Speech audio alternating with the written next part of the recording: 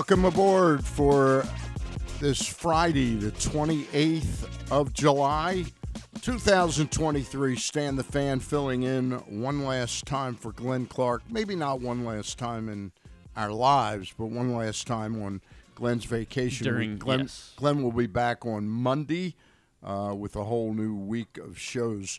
But just in case you are a Stan the Fan groupie or really like to follow me, I will not be here next Friday. Oh, Stan. Yeah. Griff, I had to take a day off.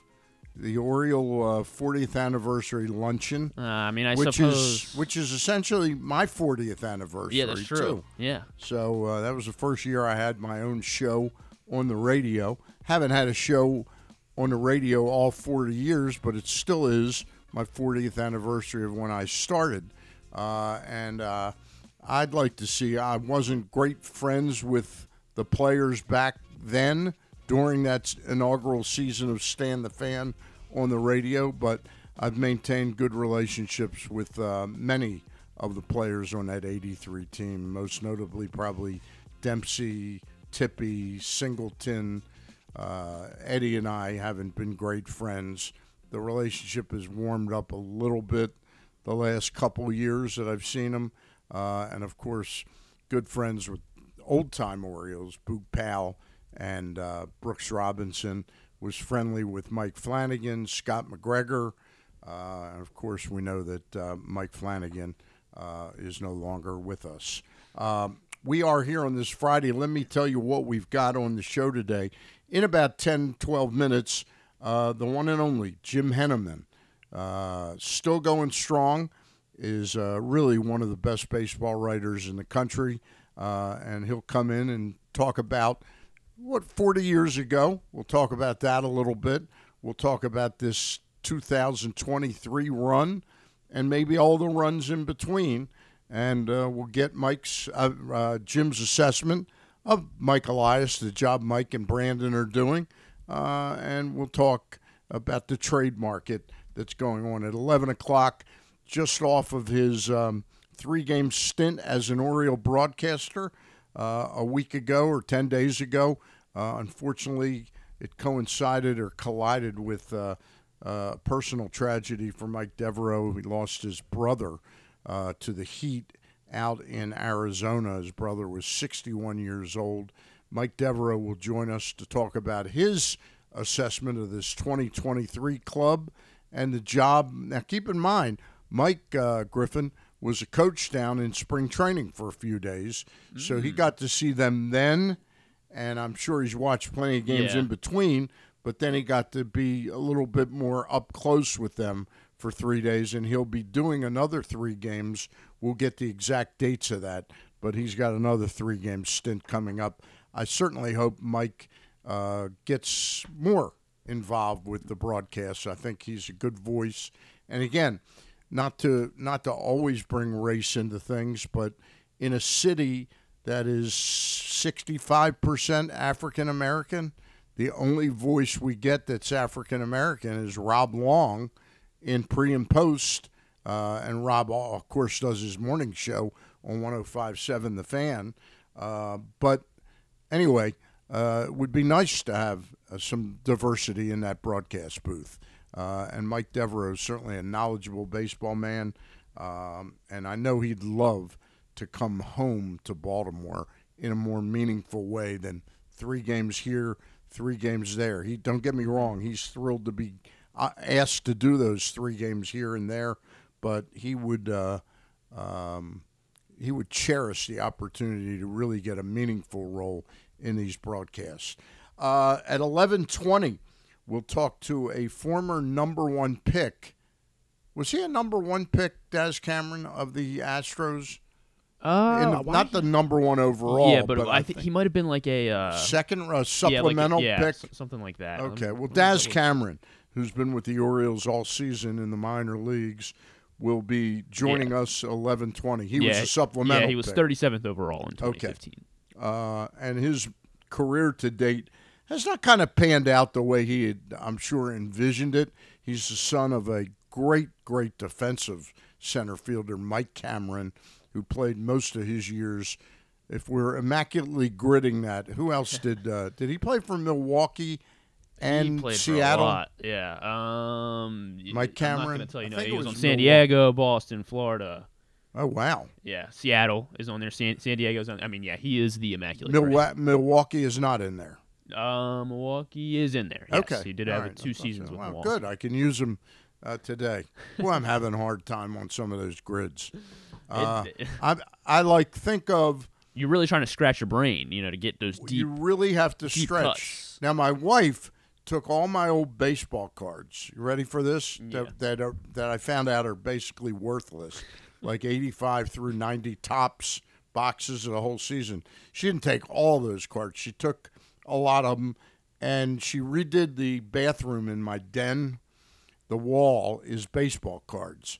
You don't think I cheat a little bit and go over and say, hey, that guy put, to jog my memory. But like yesterday, there was a San Francisco Giant St. Louis Cardinal. I got Ray Sadecki, left-handed pitcher who pitched for the Cardinals and the Giants, was traded to the Giants for Orlando Cepeda. This is when Willie McCovey was essentially pushing him out of first base, and Cepeda had a couple knee injuries. Cepeda ended up finishing up a Hall of Fame career, took the Veterans Committee to put him in, but Orlando Cepeda is a wonderful, wonderful player. But Ray Sadecki was 0.3%. That's the kind of players you want, on the immaculate grid. Yeah. So, yeah. This game's kind of built for you. There were a couple of them that were just so I just couldn't believe I couldn't think of them, and I got St. Louis Cardinal Gold Glove winner. Well, obviously, the one that's the most obvious is Ozzie Smith. Yeah. Right? Yeah. I guess at this point. But I got one under, I think he was 3%. I got third baseman Ken Boyer, who was kind of the National League's Brooks Robinson. So I got him at 3%. And then, man, did I whiff on a St. Louis, was it? I can't even remember what I whiffed at, but it was incredible. Anyway, after Daz Cameron, we still got one more guest to go. Big show today. Old friend John Battaglia. Joe Battaglia. Joe Battaglia. Joe Battaglia. Coach Batch. John's Coach his Batch. brother. Joe, he's the head football coach at Concordia Prep. Was last year his first year? I believe 2021 was his first full season because he took over like right as the pandemic hit is when he took over. Battaglia. And he's created a pretty strong force in the MIAA in the football scene there. They have a chance to be pretty good this year. Oh yeah, for sure. They have they keep adding some talent, and they lose some really good football players every year, but they're building a special football team, football culture over there, right across the street off Loch Raven Boulevard. Right, they're right around the corner from us here. Yep, you could be going to practice. Yeah, do you think they're practicing now? Or they don't? I think they probably did start practice. Let's see, July 28th. I don't know whatever the rules are. I'm sure they started on day one, so I think they're probably meeting. They might not be actually practicing quite yet. Yeah. All right. But yeah, they got a lot of exciting players still. Right. Keyshawn Mister will be a senior this year. He might have been their most exciting player last year. No disrespect to any of the other kids on the team, but but he'll be back for his senior year, so it should be exciting. All right. We'll talk to those guests today: Jim Henneman, Mike Devereaux, Daz Cameron, Joe Battaglia. Today on today's show. I will be on with the guys tomorrow. I believe they're returning as normal. Last week they had booked a guest who could only do my time slot, and they asked me if I would give up my time slot. And you said no. I said, what are you talking about? I'm the chief grand poobah here. But no, I was happy to give up my time slot and just go out about my business. Hey, we'll let you know that the Toyota Tacoma, comes in a range of models and trim lines. You can choose the perfect Tacoma to reflect your unique personality and driving habits. Check out buyatoyota.com for deals on new Tacomas from your local Toyota dealer. And Well, since you were last here, one of the pitchers that a lot of Orioles fans have been barking for is now off the board Lucas as well. Giolito and David Robertson. Yeah. As well as Ohtani, of course, is no longer off the board. I think we were so close to acquiring him. Yeah, that was such a pipe dream. I love I love the website MLBTradeRumors.com. I love it. I go to it. This time of year, I go to it like probably 10 times a day, maybe 20 times a day, just to see what the latest. But when I read that the Orioles are checking in on Ohtani, do you have that tape of what I offered to do? Yeah, you said you would eat the table, I believe. Yeah. We have a pretty big table here. Yes. It's made of, I think it's oak. It's part of the old floor at the Meadow Mill squash courts. Right. Our Grand Poobah, our true Grand Poobah, John Colson got it and envisioned it for what it is. It's a great table for a studio like this. It's kind of like a mini conference table, but it's got good width, so we're not on top of each other. Yeah. But anyway, I said that if the Orioles acquired Shohei Ohtani this year, I would eat the table. Slowly but surely. It was never like I said, I'll come in and eat it in one foul swoop, Like so today, you kind of got bailed out a little bit. Today I could have been munching like right over here, What we would have been able to use. You got a camera to take a picture of what I could have been doing? Yeah, I can. Yeah. I can. That's what you want. I'm gonna pretend that I'm. There we go. All right. Put that up. Okay. Put up there on the archives. Okay. On the archives. Yeah, the archives. All right. Anyway. Your take on what's going on. It looks like the Orioles are now a little bit more centering their thoughts. I don't want to get too far into this because Jim will join us and we'll talk about his assessment of what the Orioles are doing. But I've got two names. The Orioles appear now to be more inclined to look for a starting pitcher than another bullpen arm, and there's a two-pronged process here. I think deep down, and if you remember back at the beginning of the year, going back to spring training, I thought Tyler Wells was a bullpen guy. I thought that again, we didn't know a thing about Yennier Cano back in February and March. I thought that Wells and Bautista would make just an incredible 1-2 punch out of the late innings for the Orioles. They ended up, of course, not listening to my advice, and Tyler Wells ended up as a member of the starting rotation. He seems to be right now taking a good bit of a fade right now. Not that he's not capable, but maybe with the inning situation and such, maybe picking up a starting pitcher would be a two-pronged attack that then they could slot Tyler Wells back into a bullpen role and essentially have Kyle Gibson, Grayson Rodriguez, Kyle Bradish, Dean Kramer, and slot in Michael Lorenzen, slot in Steven Matz, Cole Irvin if you have to. Cole Irvin. But the Tyler Wells would perhaps – he needs some help because that thing does not roll in, get him closer up to the mic. I have the same problem, Jim. Jim Henneman joining us in just a minute. But that's my thinking right now is that they killed two birds with one stone, and that is improving the bullpen by improving the starting rotation. And again, this is no knock at the talent of Tyler Wells, but maybe Tyler Wells' real role should be as a relief pitcher. We'll see. Yeah, I like that take. I mean, at least maybe the rest of this season, it seems like bullpen might be better suited for him, just the way that he's reached his limit. And all right. We said we would have him in today. He's going to join us until at least 11 o'clock, and that is our veteran columnist, baseball columnist, still one of the best baseball writers I've ever read, and that's Jim Henneman. Jim, how are you, my friend? I'm hot. You're hot? It's hot out. Join the club. Doesn't it feel like a different type of heat when it gets hot now? It does when you get this old. Yeah. Well, I'm not quite as old. When you but get older, you feel it more. Yeah. How you feeling? Other than hot. I'm all right. All right. Yeah. We're trying to sort of put our arms around what Mike Elias might be thinking right now.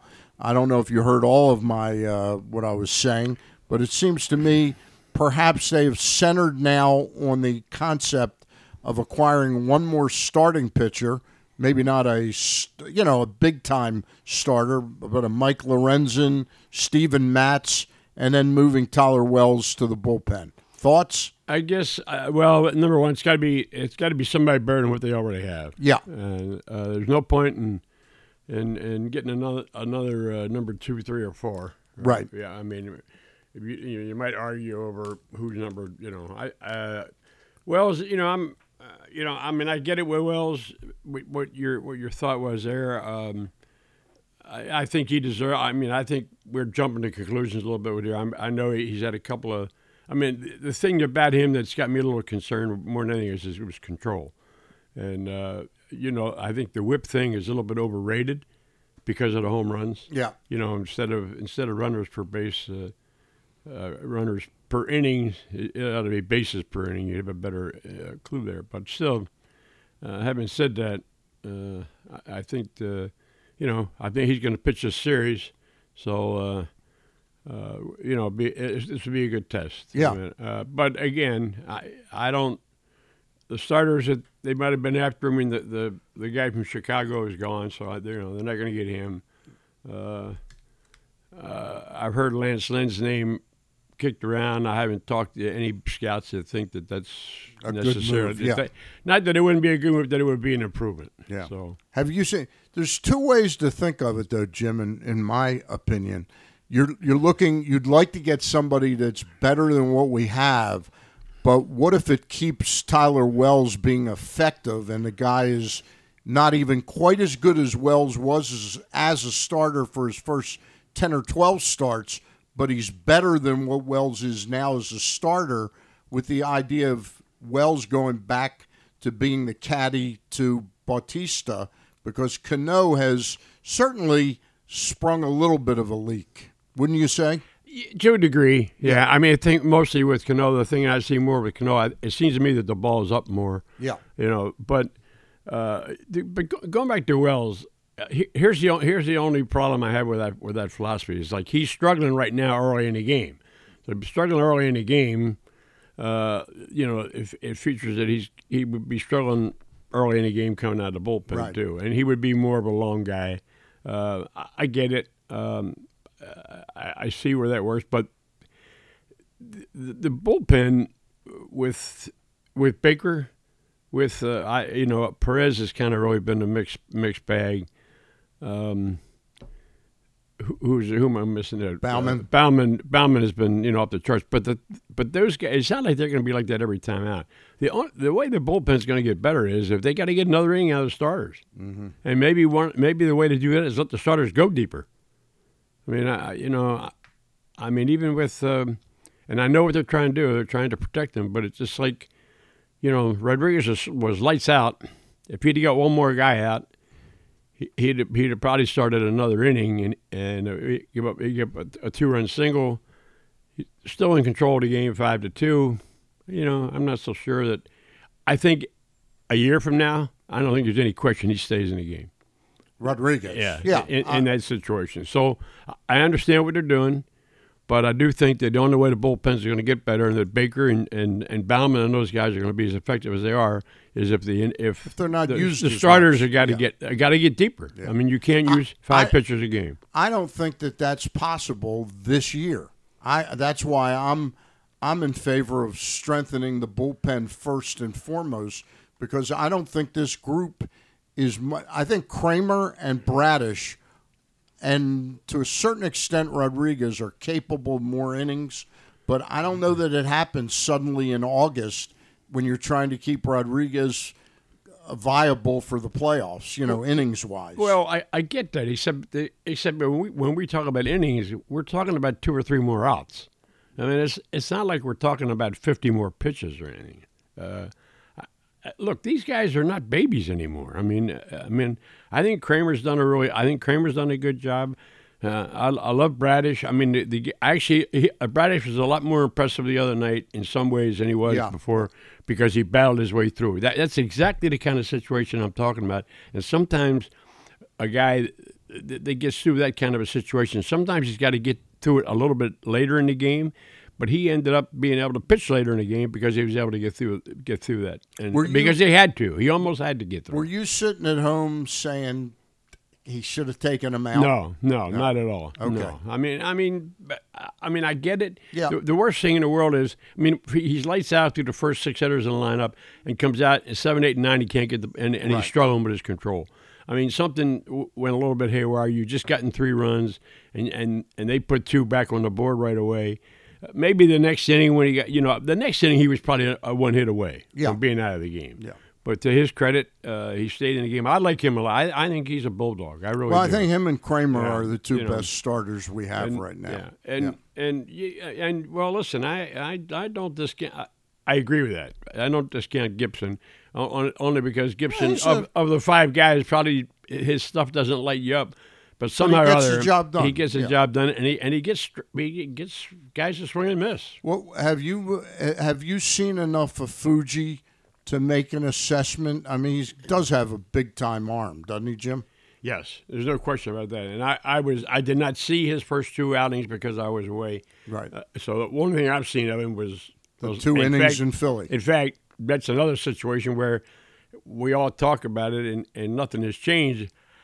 That was 2 innings and less than 20 pitches. Right. Why not put him out? My mindset is, send him back. And I get it. I mean, but this is not the way. It's not. I mean, I think Hyde's done a great job. Yeah. But I just think the industry continues to shoot itself in its collective feet, and I don't see any. I don't see it changing, and I don't understand the way. I don't understand pitching.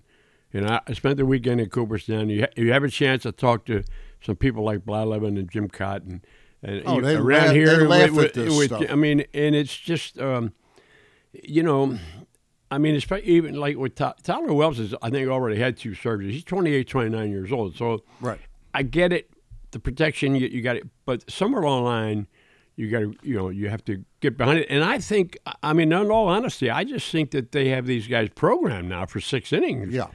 And that means you're using 4 pitchers a game when you do that. Right. So let me do a brief reset. You're listening to the Glenn Clark Radio Show. It's a Friday edition. Glenn will be back on Monday. I'm Stan the Fan, the chief grand poobah around here. And we're talking baseball with Jim Henneman. Coming up at about 11 o'clock is Mike Devereaux. Then at 11:20, Daz Cameron's going to join us. And then at 11:45, Joe Battaglia of Concordia Prep. He's the head football coach there, and we'll talk to him about his hopes for the 2023 season. Jim, let's go back and talk about one thing. There's a lot of push right now that Grayson Rodriguez should be able to go longer in games. It's disappointing. When you look at him, I don't know when the last time is you've looked at the way he was developed. When Dan Duquette drafted him, they treated him with such kid gloves the first couple of years that when it came time, when the pandemic rolled around and there was no minor league season and he was at the alternate site, up until that year, he had not pitched more than like 75, 80 innings in a season. Well, he was programmed for 3 inning starts. I think you're preaching to the choir here, but yes. I mean, look, I get it. It's like everything else. He was drafted, and I mean, of course, I mean, he was from the previous.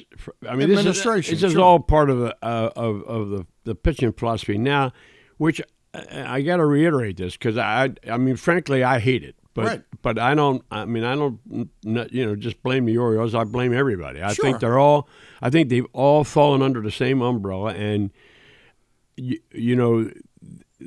But I guess my argument is that they, where they go, we'll never find out if we don't go there. Yeah, but my problem isn't so much that he doesn't go 7 or 8 innings.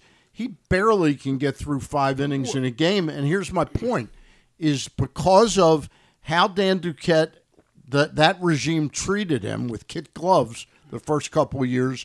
then the pandemic, and then the lat tear or lat strain last year, it's not surprising to me that physically and mentally he can't get through a sixth inning, Jim. Well, it sounds to me like you're blaming the Duquette era. They only had him for that one for a month and a half. So, I mean, he's been in this organization almost from the get-go. I thought that was Hall. Hall was before Rodriguez. Yeah, but I thought he was drafted 2018. Okay. Well, I mean, think about it. Rodriguez. Well, catcher. I'm blaming somebody, but I'm also saying circumstance. In other words, the pandemic was one season that cost him any development where he might have started to go 5 innings in a game. Then last year, finally, he was healthy. He had a good season going at Norfolk, and then he had the lat strain. Look, he's had a lot. There's been a lot of the injuries. All these guys have all been developed under the same program. Right. I mean, you see guys come out of games in the fourth inning for no reason other than we know that his pitch counts. There's just almost nothing. Even when things were going, even when the pitch counts were good, it seemed like they didn't pitch more than 5 innings. But as far as the pandemic, I mean, how are we gonna? We'll never know about that.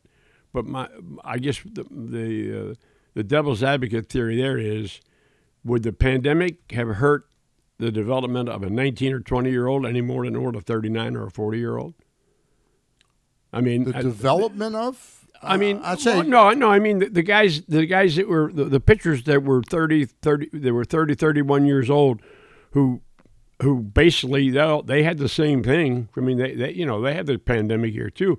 I would think it would have every bit as much effect on them as it would on a young development. Well, I think it has. I think the 2020 season has had an effect on the older pitchers as well. Okay. I don't think they've really ramped back up to be what they were, and I'll agree with you, Jim.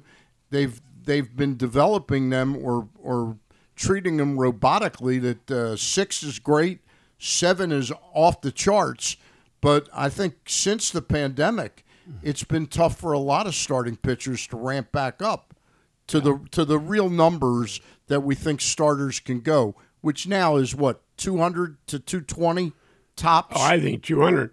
Yeah, I think in another year or so, 200 is going to be off the charts. Right. I mean, I think 180 is. I mean, 180 is 30 starts, 6 innings. Right. And you're not going to go 6 innings all the time. Right. I mean, I don't know. I mean, I go back to and we both go back to the Weaver era.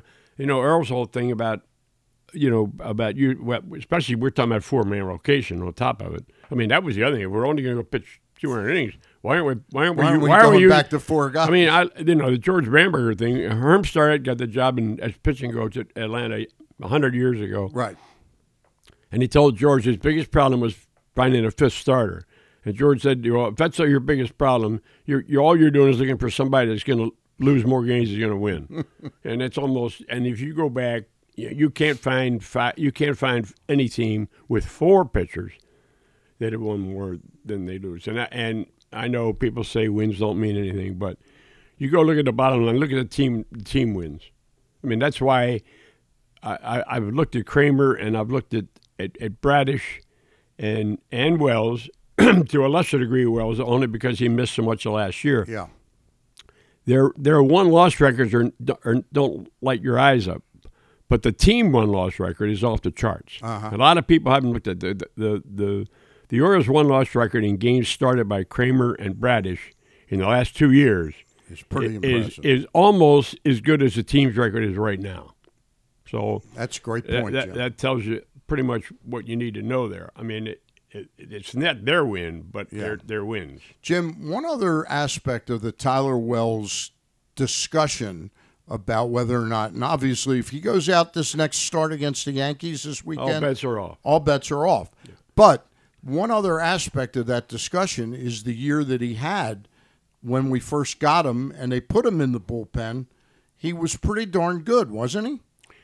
He was, but and look, let's face it. All of his seasons in the big leagues have been pretty much. I mean, there have been shutdowns. I mean, he's been shut down. Yeah. In all the cases. So again, I look at his career, length of his career, where I'm sure he'd rather be a starter. I mean, it's no question about it.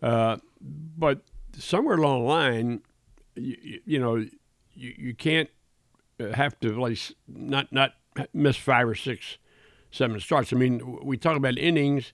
We used to talk about 40 starts. Now we talk about 30, max 32. Pretty much max is 32 right now. I mean, you do the math. 5 pitchers, that's 100.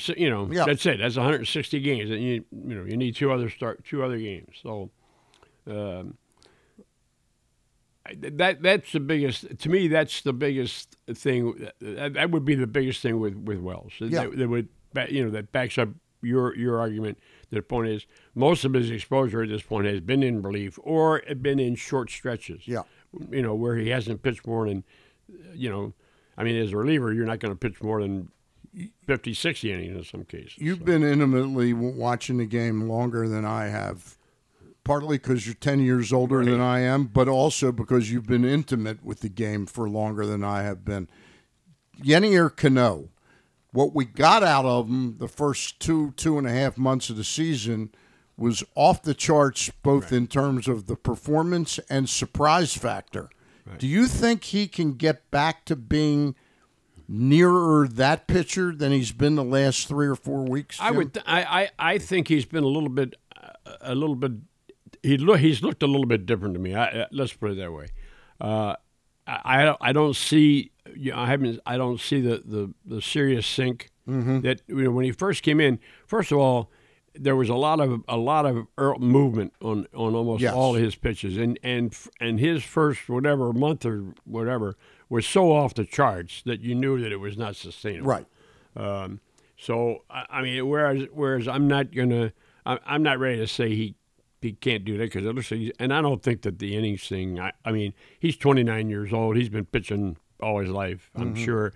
I don't see that being a thing. Having said that, though, there's not a whole lot of question in my mind that Fuji can be off of what you've seen has been it would be the setup guy for Bautista and or the closer.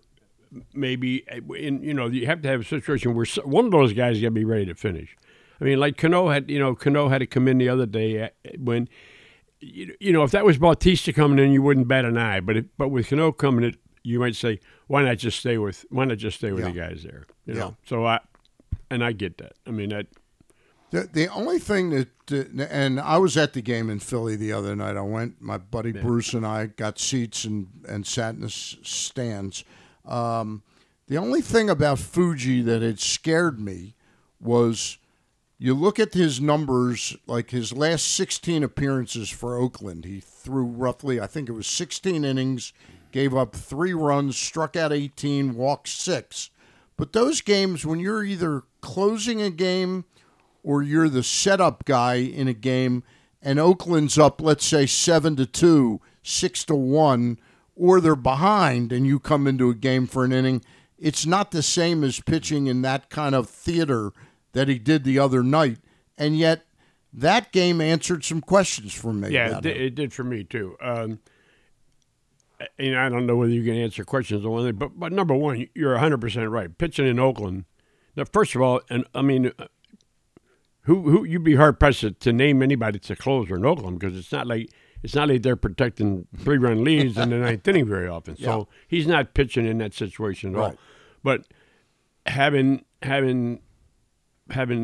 seen or not seen but heard about his early things, watching him the other night, he looked very calm to me. He looked unfazed. Now the other thing about it is apparently the idea that he still wants to be a starter. Now, I don't know that that's ever going to happen. When we're sitting here talking about making the starters relievers, and frankly, right now, because he hasn't been able to come to do as advertised, I'd have to say that right now that depending on what happens, but maybe Irvin. I mean, Irvin did not figure to be the guy coming out of the bullpen, and he's been reasonably effective. Right. He may be the guy you run out there next. I mean, as a matter of fact, I almost thought that he might not have been a good guy to run out against the Yankees. But I think right now, if you deviate from where you are, look, we're sitting here critiquing a team that's 22 games over 500. I mean, and it's not August yet. So we're splitting hairs. Yeah, I know absolutely. that. And I got one more topic before we take our break, our first break of the show. DL Hall. I've been preaching for a few years now because I remember when I used to literally debate Kevin Malone, the assistant general manager of the Orioles, about Arthur Rhodes. And I was of the opinion that Arthur was a reliever waiting to happen. And he'd say, oh, no, his stuff's too good. He's going to be a great starter. I proved to be right that one time. When I see DL Hall, all I see is relief pitcher. I know I'm somewhat obsessed with that notion of turning really good arms into relief pitchers. What do you see with him, and where do you think he fits in now, where he's in Florida deloading? Right now, to be honest with you, the way because right now he's a mystery man. Yeah. I have no idea what's going on there. So I've seen him. I've seen his arm. His arm is more electric than maybe anybody. Anybody we have on this team. I think the comparison to Rhodes is a good one, but Rhodes. I mean, I know a little bit about Rhodes because I get to know Wally Moon when Rhodes pitched for him, and there were where was that? Rhodes, Where was that? In college? It was at Frederick. Frederick, that's right. And he got promoted. Arthur and Petey Rose were really good buddies, and Arthur, Pete Rose Jr. Right. Yeah. And when he got promoted to Hagerstown, he didn't want to go because he was comfortable. With his buddy. Yeah. And I remember Moon telling me, he told him, Arthur, you're not going because you earned it. You're going because you're too good for this league. Yeah.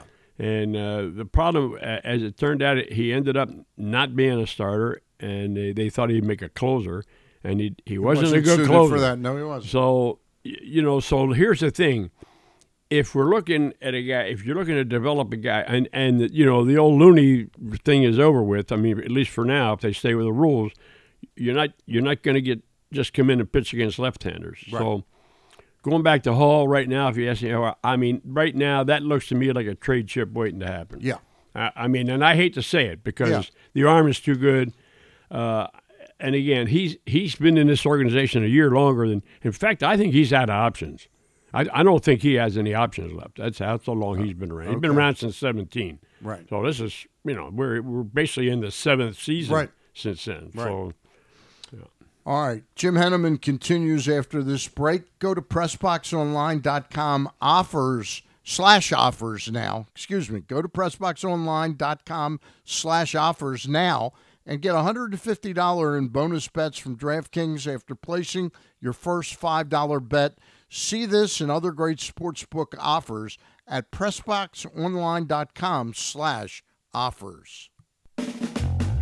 Another exciting weekend of affordable family fun at Prince George's Stadium with the Bowie Bay Sox. One of the most special nights of the season on Friday the 4th, Navy Night. Come celebrate the newest plebe class. Back-to-back fireworks carry on to Saturday with our pregame Touch a Truck event. And it's the last of our big hitter bobbleheads, Colton Cowser on Sunday for the first 750 fans. Get your tickets now by calling 301-805-6000 or anytime online at baysox.com. The Bowie Bay Sox. Let us be your 9-inning vacation. The All-America Senior Game powered by New Balance will be back at Johns Hopkins Homewood Field on July 29th. The most decorated girls and boys lacrosse players in the country have been invited to play in what is the premier lacrosse event of the year. Every college coach wants their players in this game, and if you dream of being in this game, you start by trying out for one of your regional underclass teams this summer. The best against the best. Get your tickets now at allamericalacrosse.com. Soak up summertime fun in Charm City. Enjoy only in Baltimore festivals, mouth-watering eats, and endless entertainment. Cheer on the O's at Camden Yards. Pick crabs by the waterfront. Beat the heat inside a world-class museum and make memories that will last a lifetime. Go to baltimore.org for more information and to plan your visit. I'm Michael Giangrandy, president of A.J. Michaels, your carrier energy expert for 44 years. Save money, energy, and make your home more comfortable and virus-free. Find us at ajmichaels.com. That's ajmichaels.com.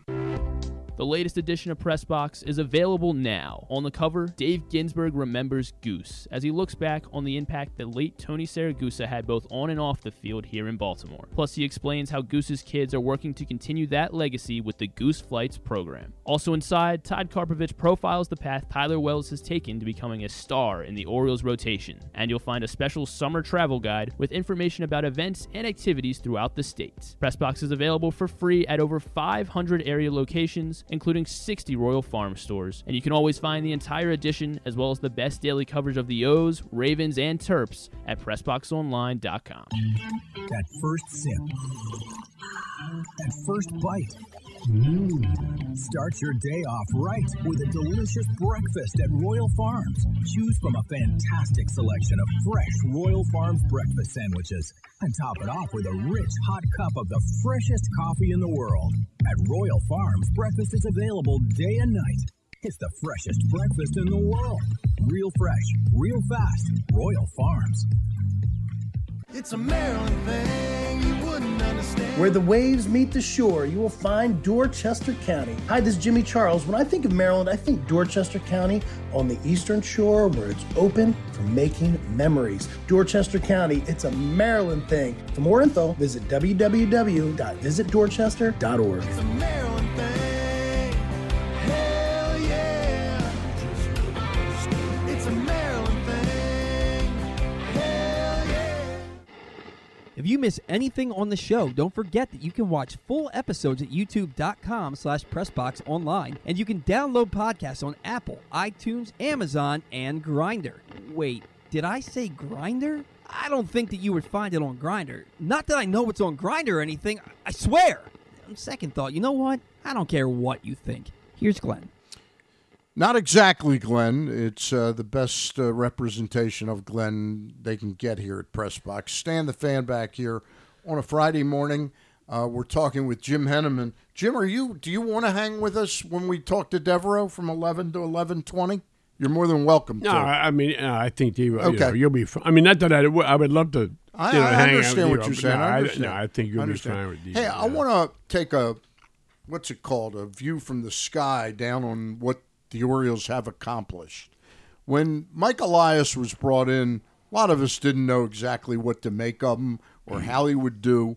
But your assessment now, what's this, the fifth season that he's been the GM? This is the fifth year. And you got to throw out a year. Yeah. There was no minor leagues. Yep. So your assessment on what he's accomplished. I was thinking about this today. Now, if you stop and think about this, and this is, first of all, I love what they've done. I love draft the athletes. I mean, even though we all know pitching's the name of the game. Yeah. I'm 100% on board with drafting the athletes ahead of the pitchers because it's too much risk. I used to kid Joe Jordan. It's like the three S's. Scout them, sign them, and then schedule surgery. I mean, you just don't know. Yeah. But having said that, they're 5 years. I mean, 19. This is the fifth year. Yep. And if you go back and look at the track records of teams that have been through this is about the time for last year. Mm-hmm. Now, the one thing about it that I think we do tend to overlook, and here's the thing, and I don't think this particular team, and I did a column earlier, and people, because I took advantage of the early part of the century, saying that I thought this would be the most exciting team of this century for this team, and I really do believe that. Having said that, when you stop and think about it, you have the catcher, and you have Henderson, you have Gunnar, and you have Adley. Yep.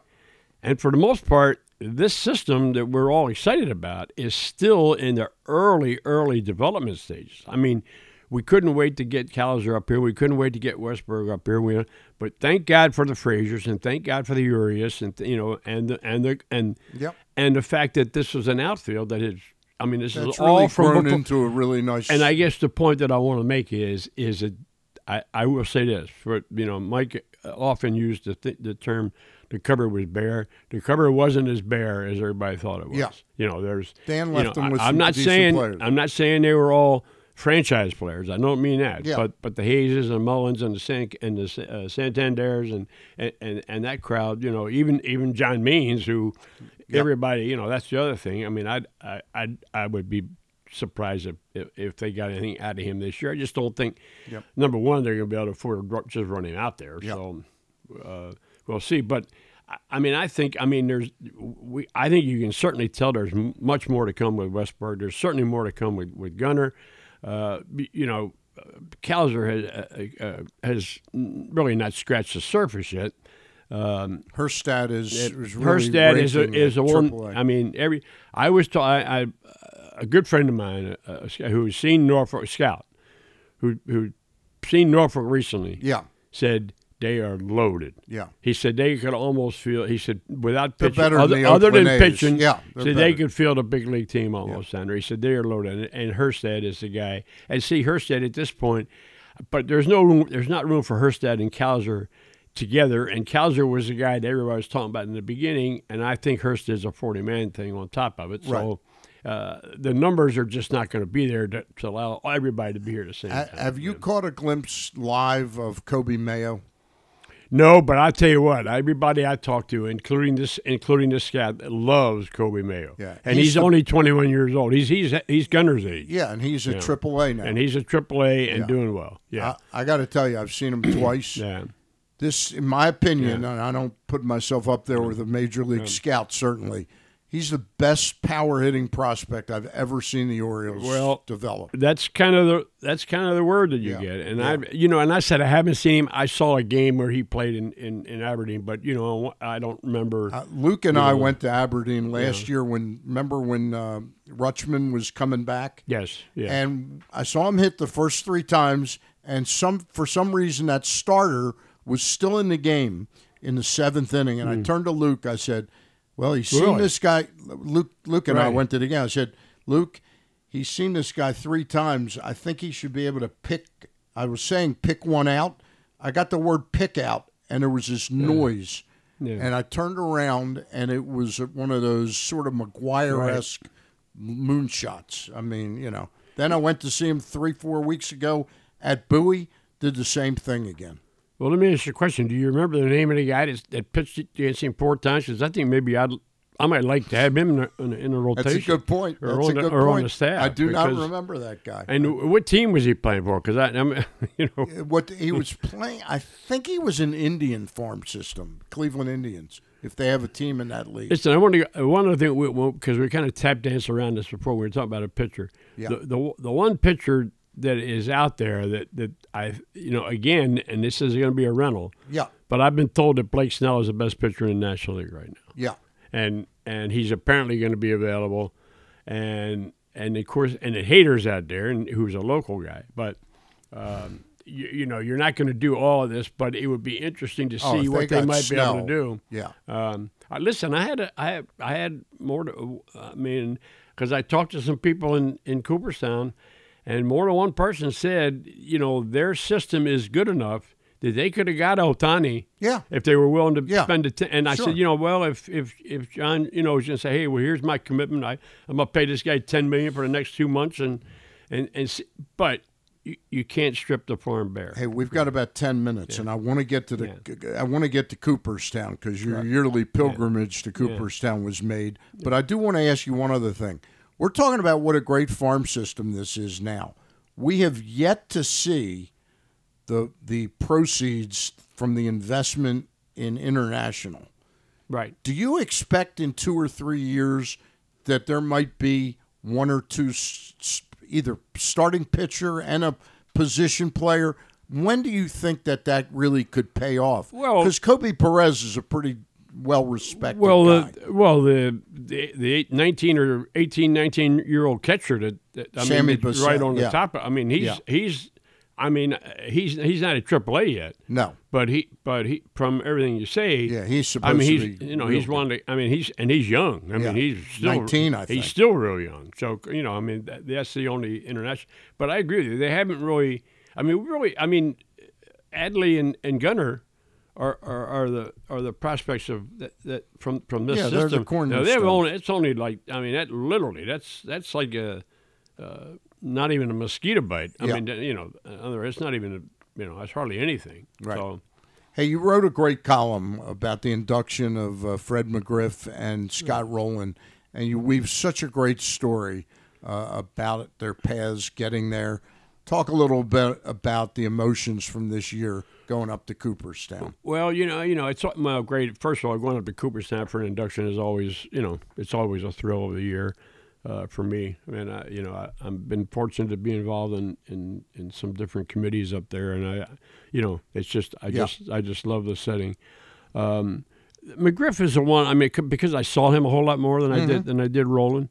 The thing, and of course, the argument always was, and I listened to Brian Kenny do his thing on, well, how could you guys, it's always you guys. What took you so long? I mean, well, here, I can tell you what took you so long, because you go back, and I looked at Fred McGriff's thing. Fred McGriff was on the ballot 10 years, I'd say 10 years.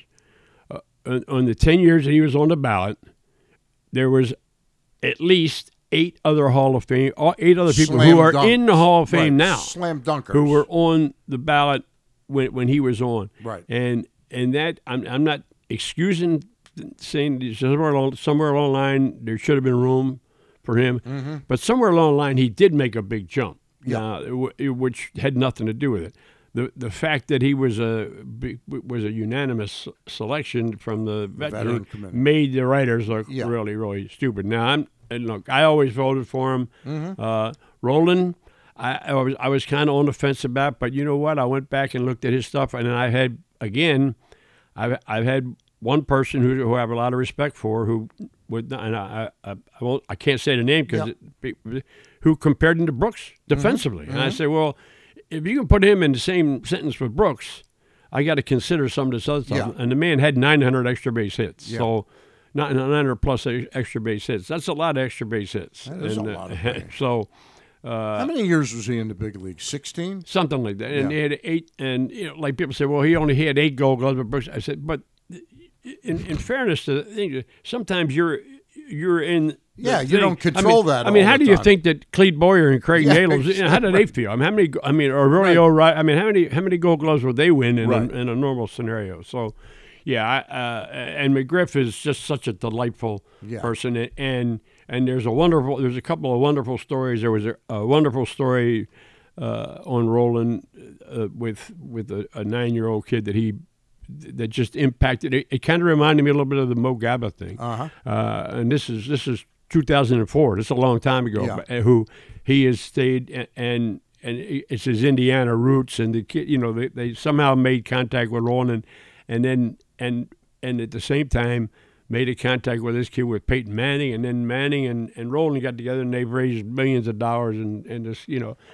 it's kind of it's a cool story, and I remember putting it on Facebook, and I said, make sure you got your Kleenex, because it's one of those things. So it was small class this year, but the induction was great. The crowd, the size is off. I mean, at this point now they thought maybe they would have 15,000, which if you remember was the crowd number for Brooks's when Brooks went in, which was the largest of any. Now they kind of gear everything to when Cal went in, 30, and Jeter and those guys went in. But it was a great ceremony. The speeches were great. I mean, I thought the way Rowland went through his career, and it was pretty cool. He said, I'm a Jasper Wildcat, I'm an Indiana Hoosier, I'm a Philadelphia Philly, I'm a Toronto Blue Jay, I'm an Atlanta Brave, I'm an everything. And there were people from all those cities. He was well represented from people from all those cities. It was really cool. What did you closed the thing, I think, with, or he closed his speech about something his dad had told him? Oh, that was, well, what it was, he said when he was a kid, he was playing basketball, and he went to his dad, and he said, I'm no good. I can't, I'm terrible. I mean, he said, I can't pass, I can't dribble, I can't shoot, I can't. And his dad said, well, okay. He said, okay, well, okay. And he said, well, you told me what you can't do. And he said, what can you do? And I said, well, I can play some defense, and I guess I can rebound. And I can dive on the floor and get loose balls, which, we can always use. And Dad said, well, do that then. That's all. Well, do that then. And so, and this is even hard to say. And so, his final line was, now he's in the Hall of Fame, and he said, well, Dad, I did that then. It was cool. It's a great, very cool, very cool moment. Very cool. It was, the speeches were great. Like I said, I've been around McGriff a little bit more. I know a little bit more about McGriff because of John Sherrills. John's a close friend from all those years back. And all those people, and Rick Vaughn, who had McGriff at Tampa Bay. Right. I mean, everybody says this guy is just so off the charts, and it's exactly the way he comes across. I don't know him. I met him. I got an interesting story. It's an interesting story. I haven't really told this story to too many people. We have a few minutes. We got about 4 or 5 minutes.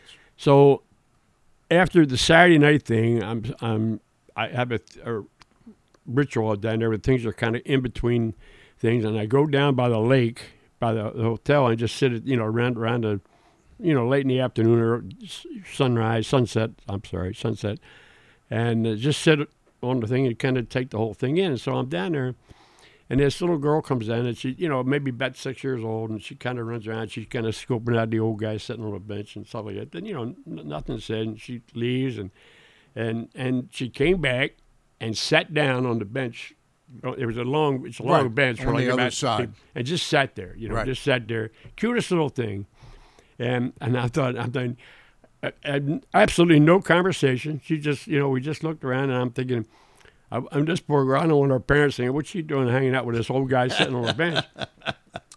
So an hour and a half or so later, I'm back inside with Jack O'Connell and some of the other BBWA writers. Right. And Derek Jeter comes over and starts talking to them. And I had never really met Jeter. I went to introduce myself to him. He said, I owe you an apology. And I'm like, you owe me an apology? He said, I got to apologize for my daughter coming down and sitting on the bench. Oh, my God. It was Derek's daughter. It was Derek Jeter's daughter. That's great. And so I said to him, well, you tell your daughter, as long as she has her parents' permission, she can sit on the bench with me anytime. And he said, she'll track you down.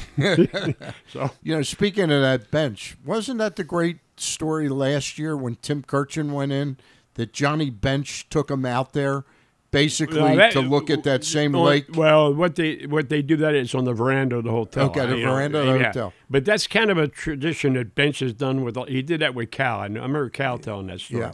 And I did not know that. Cal told the story one time about Bench said when we get him in, and he thought it was a hazing thing. He thought it was like one of those things with Cal. Cal told this story up in a different setting in Cooperstown several years ago, and he said finally Bench grabbed him and he went out and sat him down, and he said, I just want you to, he said, now just sit here and look at this for. Take it in for 5 minutes or something. So that's apparently been a Bench tradition, and I was happy that he did it. And Bench went out of his way to go to Timmy's thing last year, which was really cool. Yeah, Bench is a pretty good guy. Yeah.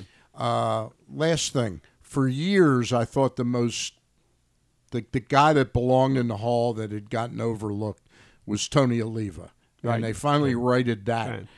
Right. The last couple of years when I was doing some of the MASN work, we'd have some talks around the Hall of Fame, and I got to look intimately at Billy Wagner's numbers. He's not past the 10 years yet. No. Is he going to make it next year? So, yeah, I think so. I think there's enough people.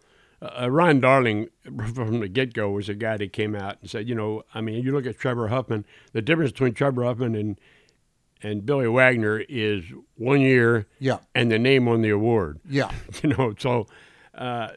The thing with Wagner is apparently not quite. And if you go back and look, Wagner left at the top of the game.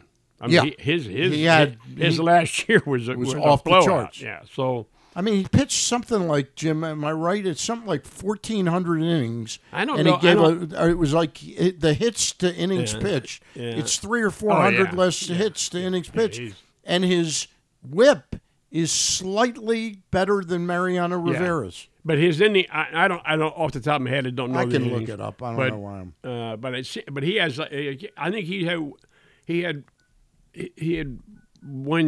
They just said I remember people saying it wasn't quite long. It wasn't. It was a year less than. But Hold on, I just want to look up his innings pitched, and then we'll end up. But I know the other stuff, the WHIP and the strikeouts and hits and all that stuff are really off the charts. Here we go. Hold on. Yeah. He threw. Of course, it doesn't. Why doesn't it say that there? Hold on. Here it is. He threw a total of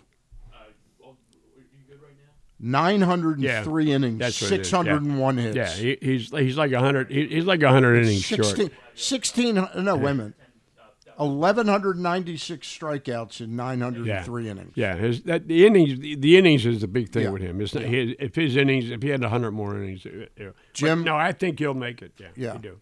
Jim, really appreciate your coming in and sharing some thoughts on the Oriole rebuild, trade situations, and finally the Hall of Fame. All right. Well, give Debo my best, and all right. I'm sure he'll be great. He did a good job on the broadcast booth. I'm curious to see how he. You at the ballpark tonight? I'm planning to be there, but I'm going to tell you something. This weather be careful. Get me out of there. Be good. All right. Thank you, Jim. He's the great Jim Henneman, who still writes as good a baseball column as there is in the business. Thanks for coming in. Do we have Mike Devereaux in? Okay. I'll just tell you that PressBox, before we go to it, PressBox is offering new sports bettors the best signing bonuses and promos from 7 legal online sports books. Go to PressBoxOnline.com/offers now and get offers like $150 in bonus bets from DraftKings after placing your first $10 bet, or up to $1,250 in bonus bets from Caesars. Time is limited to get the best offers from all of the sports books. Go to PressBoxOnline.com/offers and sign up today. Joining us now is number 12 on the back of his uniform and number 1 in your hearts. It's Mike Devereaux, former outfielder of the Baltimore Orioles and a Orioles Hall of Famer. Mike Devereaux joins us. Mike, how are you? Great. How you guys doing? I know you're doing great, and I'm sorry to start this off on a sad note. I know during the broadcast you got word when you were doing the 3 games last 10 days ago or so that you found out your brother had passed. How's the family holding up? How's the family holding up? Well, everybody's hanging in there. It's always tough. It was definitely unexpected. So we're still obviously in our minds and still reeling from it. So it's just unfortunate. Yeah, very unfortunate. I hope it didn't take too much of the luster off of what you did a couple weekends ago, being part of the broadcast team here. How did that come about? And I know you got 3 more games going to do. How did you think it went? Well, as far as how it came about, I just got the call and I was asked, and I was very excited to be able to do that. And it was fun. It was really fun. I enjoyed my time up there with Ben and Kevin, and it was great seeing how good the Orioles were doing and winning all those games against Miami and seeing how they were playing. It's a really exciting time for me. I can't wait till next month. And you've got 3 more games, right, in August? Yes. Which games are those? August 8th, 9th, and 10th against Houston. Against Houston, so it's games here in Baltimore. Okay. Yes. Let me ask you, when you worked this year, you came into spring training, was it for 3 or 4 days as a coach? It was for a week. For a week, okay. Did you have any idea this team was capable of what they're doing now? Did you sort of get back from it one day after practice, say, this team's got a chance to be pretty darn good, or is this a shocker to you? Well, I knew they were doing well towards the end of last part of last season. I do that. But without, seeing the guys and being there, you never know. But after bringing spring training, you kind of got the feeling of the excitement and the camaraderie from the guys, and seeing that there's definitely a possibility for the overflow from last year, to knowing that they had the capability of competing at the highest level of this game. Is anything in particular surprised you about this team when you think back to spring training and see the sort of product it is today?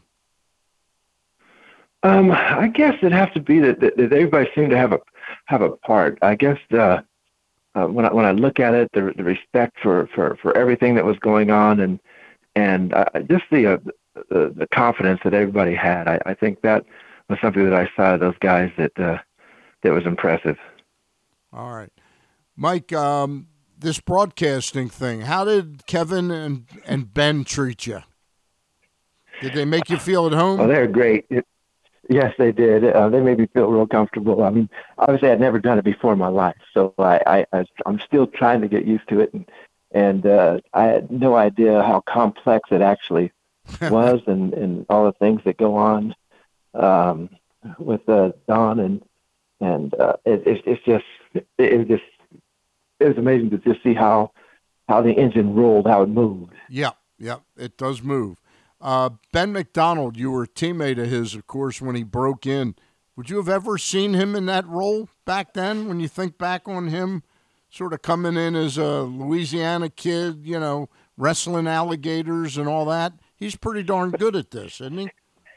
He is. He's got that twang, right, and that likability, and the gift of gab, and the flow that he has. I mean, obviously, when I first met him, you never know, but I can see how it happened, and the flow that he goes, and his intelligence of the game. You were part of the Orioles when the stadium first opened up. Tell our listeners that are listening in today, I guess that's what listeners do, what Baltimore means to Mike Devereaux. First of all, when I knew I was traded to Baltimore, I was knew nothing about the city. Obviously, I knew about Cal and Frank and the players, Boog and Palmer and all those guys, but I didn't know anything about the city. And so when I came here, it was just totally fresh. And I knew that they really supported the Orioles, and I looked into it, and I knew they averaged like $33,000 a game, or fans as far as capacity. Memorial. Yep. And then when we moved into Camden Yards, it was just incredible. I remember Brady and I walking in, coming back from spring training. They had that one left field bank of lights on, and we just looked at each other and a tear came to my eye about how amazing it actually looked. Yeah. And then with the crowds that came in, the excitement of it, and I never played a game here that wasn't sold out, and that was impressive. And you look at the stadium's pretty old right now, right? Yeah. And it's still the best that there is around. I mean, it set a precedence for all the stadiums that are being built right now, and it's still just as clean and gorgeous as it from day one. Even better now. Mike, so since you had the coaching hat on early in spring training, and now that you're kind of watching from the broadcast point of view, how big of a role, being around Brandon Hyde, how big of a role, how much credit do you think he should kind of get for this turnaround that we've seen with the Orioles? Well, it starts with him, as far as Brandon, the way he goes about the team and how the team respects him. And it's just, a great thing when you see something like that happen, when everybody's on the same page. And Brandon has brought these guys together and made them be able to compete. And that's exactly what they're doing. I remember with Frank, same way, and I just see similarities of what a manager can do to insinuate and just make the team better. It's interesting. It seemed at the time a small thing, but in the pandemic season, Mike, you remember how many teams had COVID outbreaks? And, COVID outbreaks back then were, for the most part, if you didn't follow the protocols, that's when you risked infecting the rest of your team with COVID. The Orioles didn't have one blip that year, and I always attributed to how much respect the players had for Brandon and for being a Baltimore Oriole at the time. What it meant to them. Thoughts? Yeah, I didn't. Oh, go ahead. I didn't even know that. Yeah. But that goes to show you. I had no idea that happened. But that goes to show you the respect that they have for Brandon. Yeah. Well, he's a leader. And there you go. I hadn't thought about it in a long time until you said how much they respected Brandon, and it hit me with that. Who pitched? Do you remember the 3 games you did? Who pitched for the Orioles? Did you do one of Grayson's? Did you do one of Grayson's games? Unfortunately, I can't remember. The news I got threw me kind of a foggy. I know Kramer, I did see one of his games. Right. Your thoughts on what you've seen out of these starters? I saw them pitching to contact. Yep. And the thing is, when that keeps the defense going, it keeps them on their toes. And that's what I saw, making sure not very long innings, not a lot of walks. And that's what I saw, making the guys put the ball in play, making the defense behind them work. Devo, you were part of some trade, deadline deals in the past. What does a trade do for a team that's pretty good? Do the players does it give them a jolt like, hey, we're really trying to win now because we picked up, name the player, we picked up X? I think so. Yeah. I think so. Especially when you're on the run and, there's just that little piece that's going to help everybody. And I think if it works out that way and the players are saying, okay, hey, here it is, let's go, it's time now, we're on a roll. And as for me, a guy that was traded during that time, it hyped me also. So yeah, for the players that come in, it hypes them too. Now, who were you traded to at deadlines where you were? I know the Braves were one team you got dealt to, right, at the deadline? Yeah, that was the only team I got traded to. I wasn't involved in any trade during the season besides the Braves. And did you win some postseason award like MVP of a series or something like that? I seem to recall that. Yes, I did. MVP of the National Championship Series against the Cincinnati Reds. And my feeling when I came in, with the Braves, they'd won all those years before. And right. I remember I told my parents, I'm like, I'm about to go to the World Series. That's the first thing I said. Yep. And that thought was, going to a team that actually wants you, first of all. Yep. And then saying, okay, the fact that they actually want me, I want to prove to them that they were right on this move. Yep. When you look back on, what year did you play for the Braves? That was in 95. 95. Does it surprise you what they've been able? Now I think they've won one World Series in all that time, or no, two World Series because they just won one. But does it? They won one in 95 and then 2001 or 21. 21, right? So two World Series in all that time. Does it surprise you though that they've sort of been the, I guess, along with the Dodgers, the shining lights as to how to develop a team? Does it surprise you that they're still so very good? Sometimes when you get that good feeling, it rolls along, and obviously, it helps with draft picks and your minor league system and all that, and getting that winning attitude, and sometimes it keeps going. Obviously, teams aren't going to win the World Series all the time, but teams can stay successful, keeping with the same thought process, the same work ethics. And I think the Braves have done that, along with the Dodgers. We're talking with Mike Devereaux. Griff, you got another question? Yeah, just since it's your stomping ground, the outfield, the Orioles outfield. When healthy, they've looked like one of the best outfields in baseball, and anchored by Cedric Mullins. Obviously, how important do you think it is, to get Cedric Mullins back and have him healthy? At the season that he's had and the way that he's able to kind of command the outfield for the O's. Well, I think I'm biased, of course, because I'm an outfielder, but I think outfield is defensive play of outfielders is very, very important when it comes to the mindset of pitchers. And this is just me talking, because you have somebody like Cedric out there and the other guys out there that. And I remember when Brady and I were playing out there, we're like, we are not going to let a ball hit the grass. And the more great plays, defensive plays you make as an outfielder, the better the pitcher is as far as pitching to contact and not knowing or not thinking that he has to strike everybody out. So that's the way I look at it. So I see that in the Orioles this year, with Hayes out there and Anthony and all those guys.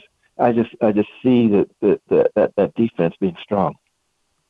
We're talking with Mike Devereaux, former Oriole player, member of the Orioles Hall of Fame, now an Oriole broadcaster. We hope that happens more often in the years ahead. Mike, you've got the 3 games more this season. You got August 8th, 9th, and 10th. All 3 of those games are here in Baltimore against the Houston Astros. Have you been following the Astros a little bit? Do you pay a little bit more as prepping for this develops? Is it important for you to kind of follow the opponent as well?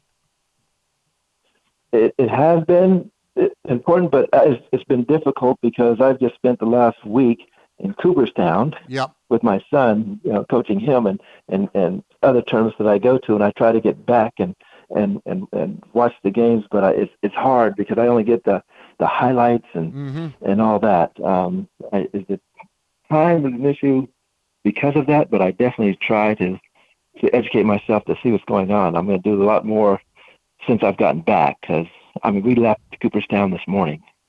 What your son is 14 now? 15? He's 12. He's 12. He's 12, playing 11U. Does he have the Devereaux skill set? How fast is he?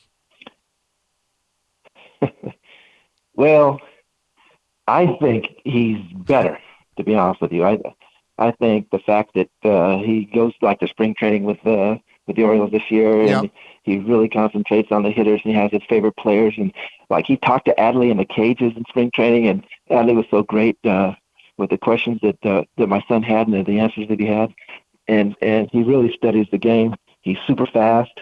He loves the outfield like me. He's a left-hander, and he pitches. Anthony Telford is his pitching coach, and Anthony keeps joking with me, saying he's going to be a PO and all that. So you think he could be could he be an Ohtani, a left-handed Ohtani? Now you're talking about the best player in the game. That would be great. Yeah, great. And if he was. And you'd serve as his agent and get that $600 million contract, right? You better believe it. All right. Hey, Devo, thanks for joining us today. Not tuning in with us. Thanks for joining us today. And again, my condolences on your loss. Okay. Thanks. I appreciate that. You've been a good friend. You've been a good friend over the years, and I look forward to seeing you more. And I'll definitely look forward to seeing you August 8th, 9th, and 10th in the broadcast booth for MASN. Okay. Take care, Mike. Perfect. Sounds good. Okay. All right. Thanks, you guys, too. Take care. There you have it. Griff, we've got a couple minutes now. Should we take a break or should we straddle? It's a really good question. I say we can. I say we just hang out here. We can. Hang out. We'll be joined by Daz Cameron from the Tides shortly. But Mike, he brings up the points he makes about Brandon Hyde, obviously, and the way the Orioles defense kind of plays, and that stretches to the infield as well. I mean, when they have when they play good defense, they're typically winning baseball games, right? So it's I know you're not really one, I guess, dig in on the lineups, but it's what does your best infield, I guess, kind of look like? Well, my best infield is actually on games that Mountcastle's going to play and O'Hearn's going to play. I'm really shocked that Brandon Hyde, I don't think he has ever played Mountcastle over O'Hearn defensively when they've both been in the game. Now, it might have something to do with Ryan coming back from the vertigo, that he just feels this is an easier way to break him in, but he has played him a couple games at first base. But Mountcastle would be defensively my best first baseman. I think Westberg is my second baseman defensively. Gunnar has been so great at both positions, and the way that Mateo is playing now, I don't think he's as good as a utility guy coming off the bench. Like that double clutch the other night in Philly. Right. I don't think he makes that if he's the starting shortstop every day around it. Yeah. I think it's all a little jittery coming into the game. What is Mateo's future on the team like right now at this point? Well, everybody talked about how it was so easy to give him up. It'd be interesting. What would you do? Now, the Orioles are so deep in the minor leagues, you could have brought up Ortiz the next day, but when Henderson got hurt, it sure felt good to have Mateo on the team right now. I don't think he's got a long future with the team, but he is an interesting utility player if he can get more used to playing coming in like situations like that. Do you agree with me, first of all? Does he make that double clutch if he's playing every day? I don't think so, because that was kind of the thing. I think I brought it up with Ken the other day, is like it seems like his confidence is seemed to really kind of be shot right now. He doesn't know when he's going to be in the lineup. He comes in the eighth. He's an eighth, ninth inning replacement since Gunnar gets hurt. And, it's unfortunate for him, and it unfortunately looks like it's hurting the team right now, too. So purely defensively, I would have Mountcastle at first, Westberg at second, Mateo at short, and Henderson at third. Well, there I go. Defensively, Urias is a better third baseman. So if we're talking who I'm going to play every day, right now, because you face 70% right-handed pitchers, I'm going to probably play O'Hearn most days. I really like Westberg, what I've seen of him, but Frazier gets some big hits, so that's a sort of a semi-platoon for me right now at second, with Westberg playing a couple days a week, maybe at third as well, with Henderson, Mateo at short and Henderson at third. That's kind of my team right now in the infield. All right, we're now joined by somebody who was the 37th pick in his year of the draft. He was drafted by the Houston Astros many, many moons ago, and that's Daz Cameron. Daz, thank you for joining us. I'm Stan the Fan, and Griffin is the producer of the show. We appreciate your joining us. Yeah, for sure. Thanks for you guys having me on, man. I'm excited to see and answer some questions here. Here's some questions that you guys may have for me to answer them. So, yeah, man. Thank you. So Daz, my first question for you is, you've been at this since 2015 in the minors. You're at the highest level of the minor leagues. What would you say about your career at this point in time? How would you describe what it's been like in developing? Over the past years, past 2-3 years, of course, you guys know, some of you may know that I've been with Detroit, but I would definitely say that it has been a journey for me to continue to play the game that I love, and I'm doing that now, and I'm thankful that my guy has God-given ability to keep doing it at the highest point of baseball, and to do it, consistently. So, but as far as the game itself, there's so many things that I've been able to learn and continue, to grow in, and that may not just be in the developmental part, but that's all. But one thing that I've seen learn about how to play winning baseball, and I think that the Orioles do a great job of explaining a lot of that today. Daz, how would you describe the Orioles since Mike Elias has been brought in there? And how, first of all, let me ask you that. How familiar are you, and how well do you know Mike? Because I'm sure he was at Houston when you were drafted. Yeah, I'm pretty familiar with him. He actually came to my house, maybe 2-3 months before the draft, and then we sat down and ate and talked. So he's very personal guy, and I kind of know him from that. But as far as himself, I think that he's good GM. He actually wants to get to know some of the players that he got drafted. He does a good job, as you guys can see. Hey, Daz, I'm sorry to interrupt. Can we try and call you back? You're in a zone where we're getting an awful lot of static. Can my producer call you right back? Okay. That's what we're going to try and do with Daz Cameron. I don't know whether it's where he's driving or whatever, but the static was just off the charts. I couldn't understand much of what he said. We were going to do that a moment earlier in the interview, and all of a sudden the static went away, and then it came back immediately when we decided not to call him. We're talking to Orioles outfielder Daz Cameron. He's playing right now for Norfolk. This year he's hit 271 with a 353 on base, a 483 slugging percentage, and 836 OPS. He's got 15 doubles, 14 homers, and 50 runs batted in. We're going to be rejoined by Daz Cameron in just a moment. All right. All right. Sounds like we've got him back and we got a better connection. All right, Daz, sorry to do that to you, but I don't think I couldn't hear personally, and I don't think our listeners could. You were talking about Mike and your familiarity with him. Yes. So actually, but a couple months before the draft, Mike actually came to my house, and we all sat down, we ate dinner right before the draft. So I got to know him from that standpoint of who he was personally, and I think that Mike, he does a good job of wanting to know the players and who they are before he decides to make his picks. But as far as like a GM, man, you can see that he's done a good job as far as that. No question about it. Daz, you personally, I'm looking at your numbers in your 2 AAA seasons. I mean, the most 2 recent AAA seasons. In 2022, you struck out 123 times and walked just 37 times. This year, to date, you've struck out only 66 times and walked 29 times. That's quite an improvement on your part. It shows in your on-base percentage last year, or in 2022, was 312. This year, you're 353. That's pretty darn hard to do once you're kind of established in habits.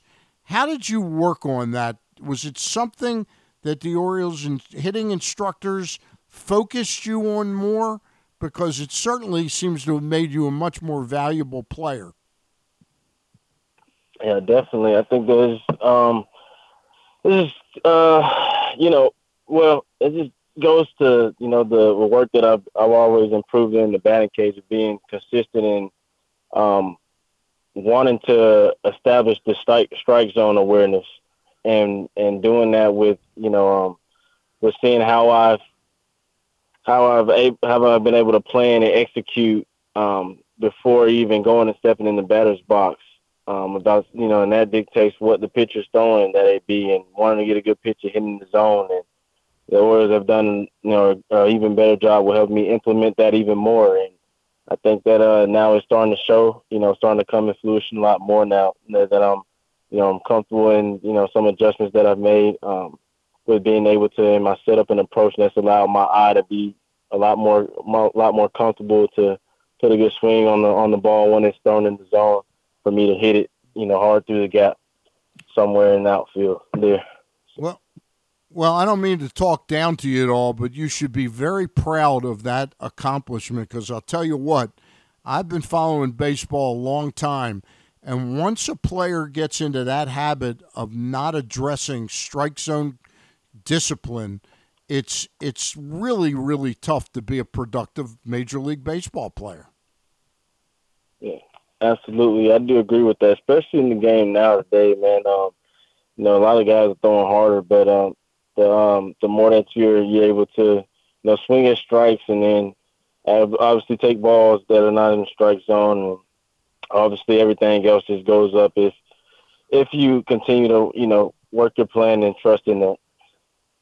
Do you have any doubts that you can play Major League Baseball at this point in your career, Mike?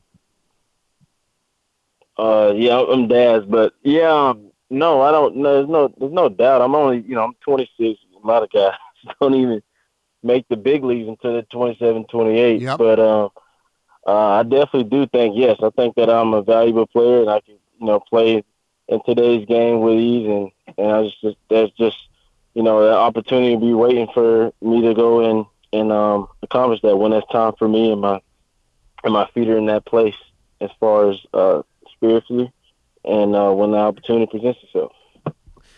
And so, Daz, kind of going off the Mike Elias question from earlier, what was kind of going through your mind? Obviously, the Orioles claimed you off waivers last winter. So, what was kind of going through your mind when you first saw that you'd be heading to Baltimore and be part of this organization? I knew that there was going to be a lot of competition, and in the outfield as far as heading to spring training. And I knew that it would make me a better baseball player from the first step, that I walk in the clubhouse, and that was my initial thought. And I had just been coming off of a season, in Detroit where, a lot of there. A lot of the organization guys have made some changes and thought that Baltimore would be a perfect change of scenery for me to go in and continue to build my career, my journey with Baltimore here. So glad that I'm able to do that now. Being down there in spring training, what was it like to kind of work with some of the guys? Cedric Mullins, Austin Hayes, all those big league guys. Yeah, I mean, it was definitely a blessing. Understanding, what their approach was and how they kind of, go about their business. I was able to see that. I was able to talk to Cedric a little bit about how he's able to continue his routine throughout the day and what things that get him going. And he's obviously one of the best guys, better guys in the league as far as defense and offensive. So for me to talk to him, that was definitely a plus. And to see Austin Hayes do his thing, man, I've learned a little bit about seeing him, watch his game grow in the past couple of years. And it was just all, I was just taking it all in, man, just to be able to speculate and then, add some things to my game that maybe didn't have at that time. And I think that for me, that was just the mentality of staying strong and being able and working my way back to the big leagues and to be a player, be a player that could be, productive. Daz, if you were playing every day in the big leagues, I know you can probably play all three outfield positions. Are you like your dad? Are you a center fielder? Yeah, definitely. I think that I play center field, but I play every position. I take pride in my game as far as like defense and making sure that the ball doesn't drop. That's kind of something that I brought over to from Detroit with me when we had some outfitters you can go out there and catch it deep in the field. So I think that the same thing is what I'm trying to do and trying to accomplish doing that. But as far as my game, I kind of symbolize my game similar to my dad, but I try to be myself, man, and just continue to do that. So, but yeah, he's good, and there's some things that I've learned along the way as far as shagging and BP and how to set yourself up to take the right routes and be able to take steps. But yeah, definitely, man. These guys are the best for a reason. I'm glad that I'm able to attach my name to it. Speaking of your dad, by the way, longtime Major League outfielder Mike Cameron, what has it done for your career? You're being a kid that used to hang out in big league locker rooms. Did that sort of take the awe out of it? You knew what guys are like and what the grind is like? Yeah, definitely. I just knew, from 10 to 12, I was around, the clubhouse and the things that I learned as far as the game was about, was just being ready to play and what guys did during their routine. I mean, the game itself didn't really change in that state. The mentality, with the working hard and making sure that you're, constantly doing your work was definitely something that, every guy, need to do in order to definitely keep themselves in shape for a long season. And those were the little things that I learned over the course of time to continue to master my game. And we talked about being down there in spring training, but with the way the Tides have been playing this year, they've got one of the best AAA teams in all of AAA, all of minor league baseball. And so, what's it like to be part of that clubhouse, playing alongside guys that are no doubt just as hungry as you to get to the big leagues? Oh man, definitely. We're all definitely ready to continue to compete. And it's just an environment, a great environment, to have, these guys, everyone's wanting to definitely, make a name for themselves. And you can see that, from the top of the lineup to the end of the bench. We got a lot of guys that want to play in the league and are willing to do what it takes to do so, as far as winning. And you can see that a lot of everyone is ready to compete at some point in the big league. So we're in first place for a reason in AAA, and we got a good manager that's allowed himself to coach good in different situations that allow, players to play at a, high rate, when he coaches, obviously we can see that from what he's coached, but, yeah, man, definitely. I mean, everyone is up to beat.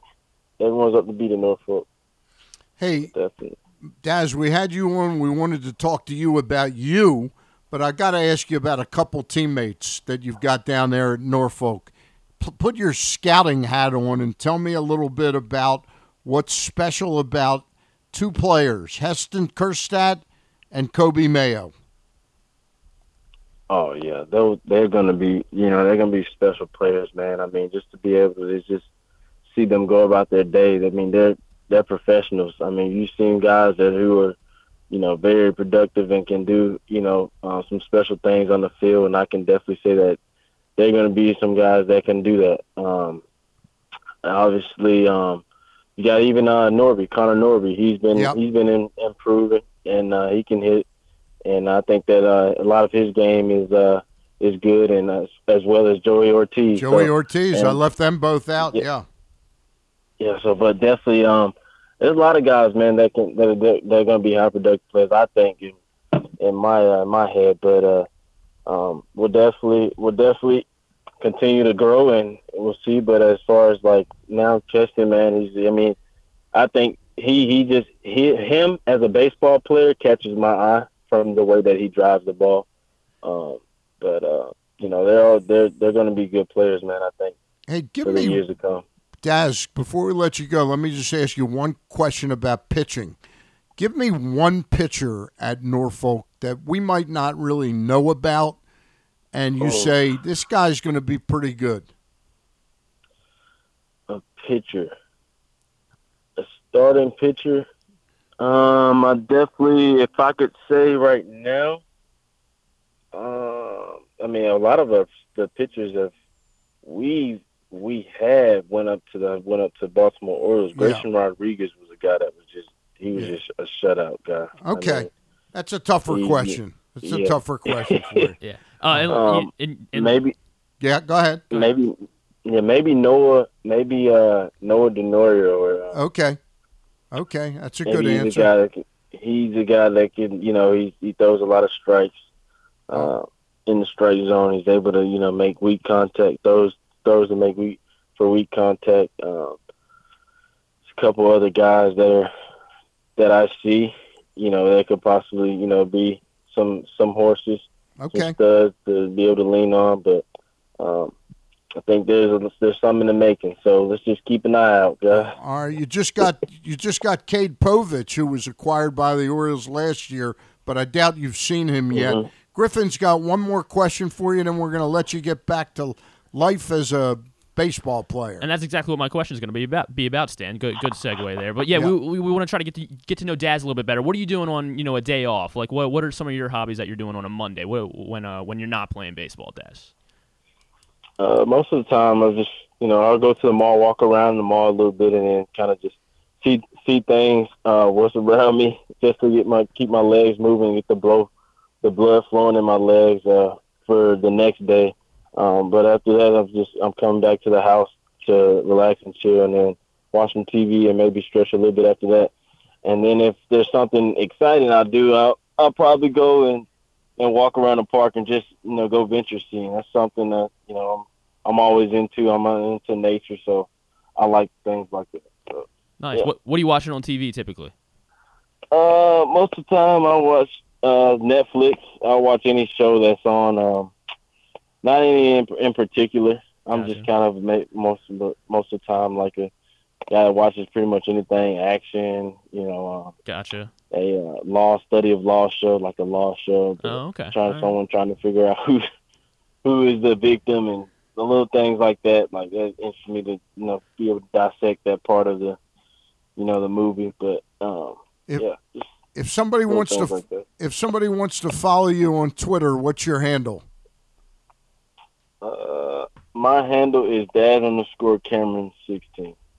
Okay. So follow me and give me a follow and be sure to maybe tweet you. All right.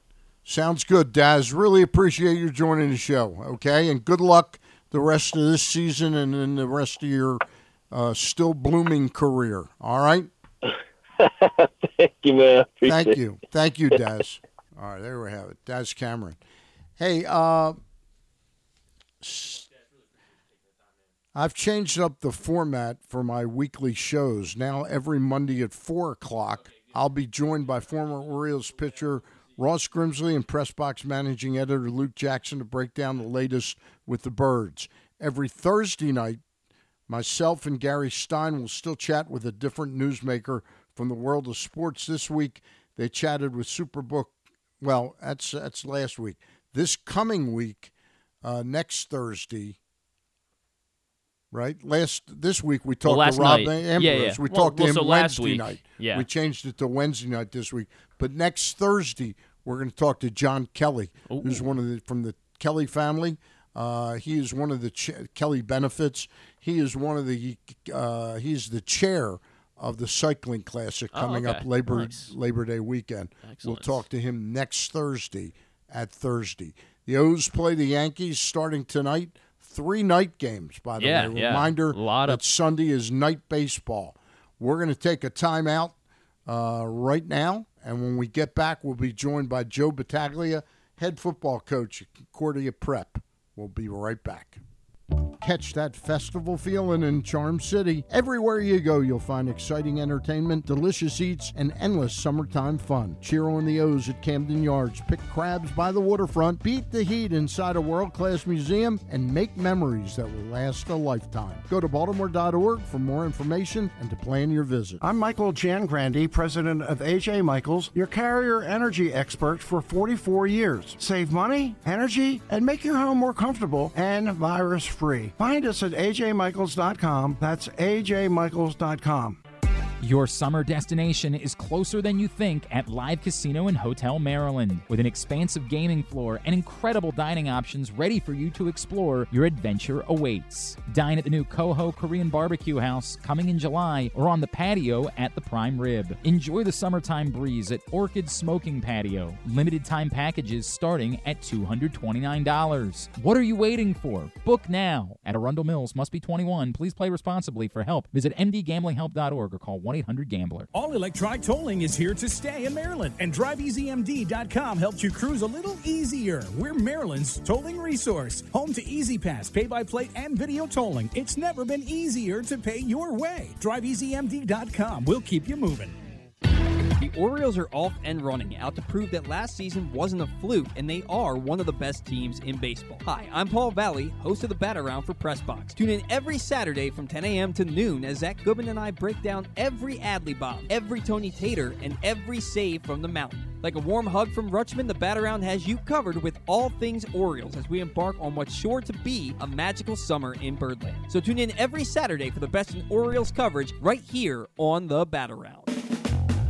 Another exciting weekend of affordable family fun at Prince George's Stadium with the Bowie Bay Sox. One of the most special nights of the season on Friday the 4th, Navy Night. Come celebrate the newest plebe class. Back-to-back fireworks carry on to Saturday with our pregame Touch a Truck event. And it's the last of our big hitter bobbleheads, Colton Cowser on Sunday for the first 750 fans. Get your tickets now by calling 301-805-6000 or anytime online at baysox.com. The Bowie Bay Sox. Let us be your 9-inning vacation. Whether your focus is luxury and comfort, convenience and technologically advanced connectivity, or sporty performance and aggressive styling, we've got the perfect Highlander for you. Check out buyatoyota.com for deals on new Highlanders from your local Toyota dealer today. Costas Inn has been serving up delicious steamed crabs for over 50 years. Lately, the crabs you want to eat when the weather warms up have gotten harder and harder to get. So get your crab eating game plan in place. Make sure to stick this number on your fridge, 410-477-1975. Call ahead and reserve the size crabs you want. You may be able to walk in, but you may also be disappointed at the size or maybe even get shut out altogether. So call ahead, have a plan, and then arrive on your crab eating vacation. Costas also has delicious crab soup and crab cakes. The Costas Inn at 4100 North Point Boulevard. For more than 50 years, they've been satisfying crab lovers in and around Baltimore. That first sip, that first bite, Start your day off right with a delicious breakfast at Royal Farms. Choose from a fantastic selection of fresh Royal Farms breakfast sandwiches and top it off with a rich hot cup of the freshest coffee in the world. At Royal Farms, breakfast is available day and night. It's the freshest breakfast in the world. Real fresh, real fast. Royal Farms. If you need more of Glenn, you can also hear him every Sunday with Rita on 105.7 The Fan. But also, if you need more of Glenn, what's wrong with you? Stan the Fan back here on the show. Again, my last day of the week. Glenn Clark back in Monday after a week with the family down in, what's it, Dewey or Bethany? Is he Dewey or Bethany? Bethany. Bethany, okay. It's been a pleasure sitting in. Appreciate the opportunity by Glenn. Also want to thank Ken Zales for helping out. He did the shows Wednesday and Thursday. I did Monday, Tuesday, and Friday. We are about to close out the week talking to an old friend, the son of somebody who was very special to me, and that's Buzz Battaglia, the late Buzz Battaglia. We are now joined by his son, Joe Battaglia, head coach at Concordia Prep. Joe, thank you for joining us today. Thanks for having me on. Happy Mo Gabba Day, fellas. Is today Mo Gabba Day? It is. Okay. Yeah. I saw it, the ads for it quite a bit. Speaking of Mo, who's no longer with us, Joe, your dad was a terrific friend to me and a terrific friend to the sports community in general at large. Does a day go by you don't think of Buzz, Coach Buzz? Not a chance. Not a chance. And those are certainly happy thoughts. It's hard for a day to go by where someone doesn't remind me of my dad, Coach Buzz, as well. Obviously just a big guy in the community that really cared a lot about mostly kids and using sports as a vehicle to help kids be put into good situations. So certainly not. I was extremely lucky to have a dad like that, and also he coached me throughout the years as well. So how's your mom doing? Certainly. How's your mom doing? She's doing well. Good. Doing really well. Please tell her I said hello, okay? I certainly will. Tell me the impact Buzz had on you. Would you be a football coach? Is there a chance in hell you'd be a football coach without Buzz being your dad? I don't think so. As you know, my dad sold auto parts and he coached football. Yep. And so my brother kind of went into the automotive realm. He latched onto that in the business world, and I kind of latched onto the football piece pretty aggressively from the time I was a kid. I was just kind of a football junkie. And so, always just riding around with him all day long. I was the last of 6 kids, but just with his impact, it's almost like he had thousands and thousands of kids. And so I was always on the field with him, all the different places that he coached and all that kind of stuff. And it was almost like it was set from the start. Joe, to be a football coach. Joe, we've got Griffin Bass in here, and I'm going to turn it over to him to ask you some questions really about your team, okay? But I do want to ask you, a lot of people get their dream job, and I think you're pretty close to have your dream job now, but it wasn't always this easy for you and your family. Tell us where you've been. Put the pins on the map for Joe Battaglia's coaching career. Ben, I don't know if you're up against a break. It's going to take a while on that one, but I'll try to speed through it. Isn't it about 5 or 6 places, or is it 12? It has been, yeah. Okay. It's pretty much every level of college football. Started out really just volunteering at Towson University with Coach Combs. Took a Division III intern job for a couple $1,000s at Juniata College. We started the program at Stevenson 2010. I was on the first staff there. Been out to Midwestern State in Texas, Bethany College, West Virginia. The Naval Academy was where I was most recently prior to, like you said, taking my dream job right here in our community at Concordia Prep. Pretty good. Yeah, Coach Joe. I mean, so I got to know you pretty well last season. Obviously, spent a lot of time covering the Concordia Prep Saints with you guys as the play-by-play voice, which was so much fun, and to see how you guys kind of grew over the season. Obviously, didn't end the way you wanted to, but kind of tell everybody else kind of what you're building over there at Concordia Prep and the Beltway Boys, as you guys call yourselves. For sure. We've talked a little bit about my past here. I went to Gilman, played here, and I, went to high school at a really good private school, small school setting that had really good athletics. And so that's why I saw, Concordia Prep as such a great place to kind of sink our teeth into and take a program over. And so, that's what we're doing is we're trying, like I said, much like my dad did, right, is just try to use football as a vehicle to propel kids to the next level or to put the proper skills into them and the work ethic and whatnot to help them be successful when they leave here. And so, we've had a really, a great amount of success. I've got, I'm the head coach, but I've got great people around me that have helped us kind of propel this program to the next level. We've had back-to-back championship game appearances, ranked in the top 10 in the state the last 2 years. But most importantly, preparing young men for the next level, both academically and athletically. And so we've had a lot of success with our kids being recruited out of the program as well. And so it's just been an awesome start, but we're looking to get better and better every year. Yeah, the 2021 B Conference champs, and then the runners-up last year. And, how are you guys going to get back to being conference champs again this upcoming season? For sure. I think, we were a really young team last year. We had really, really talented older players, but as a whole, the program was very, very young. So we were a little bit more seasoned. Obviously, you learn from failures as well. And we didn't win the last one, which is the most important one to win. And so I think our kids have been hungry with that. And, I think every year you go back and you review everything you did and try to get a little bit better at what you did. So we're changing things around, as well as just making sure that we're all set and ready to go and fueled up to compete for another championship. What are some of the games that you got coming up on the schedule for this season, 2023? Sure. We open up home against Gilman August 26th, which will be a great matchup.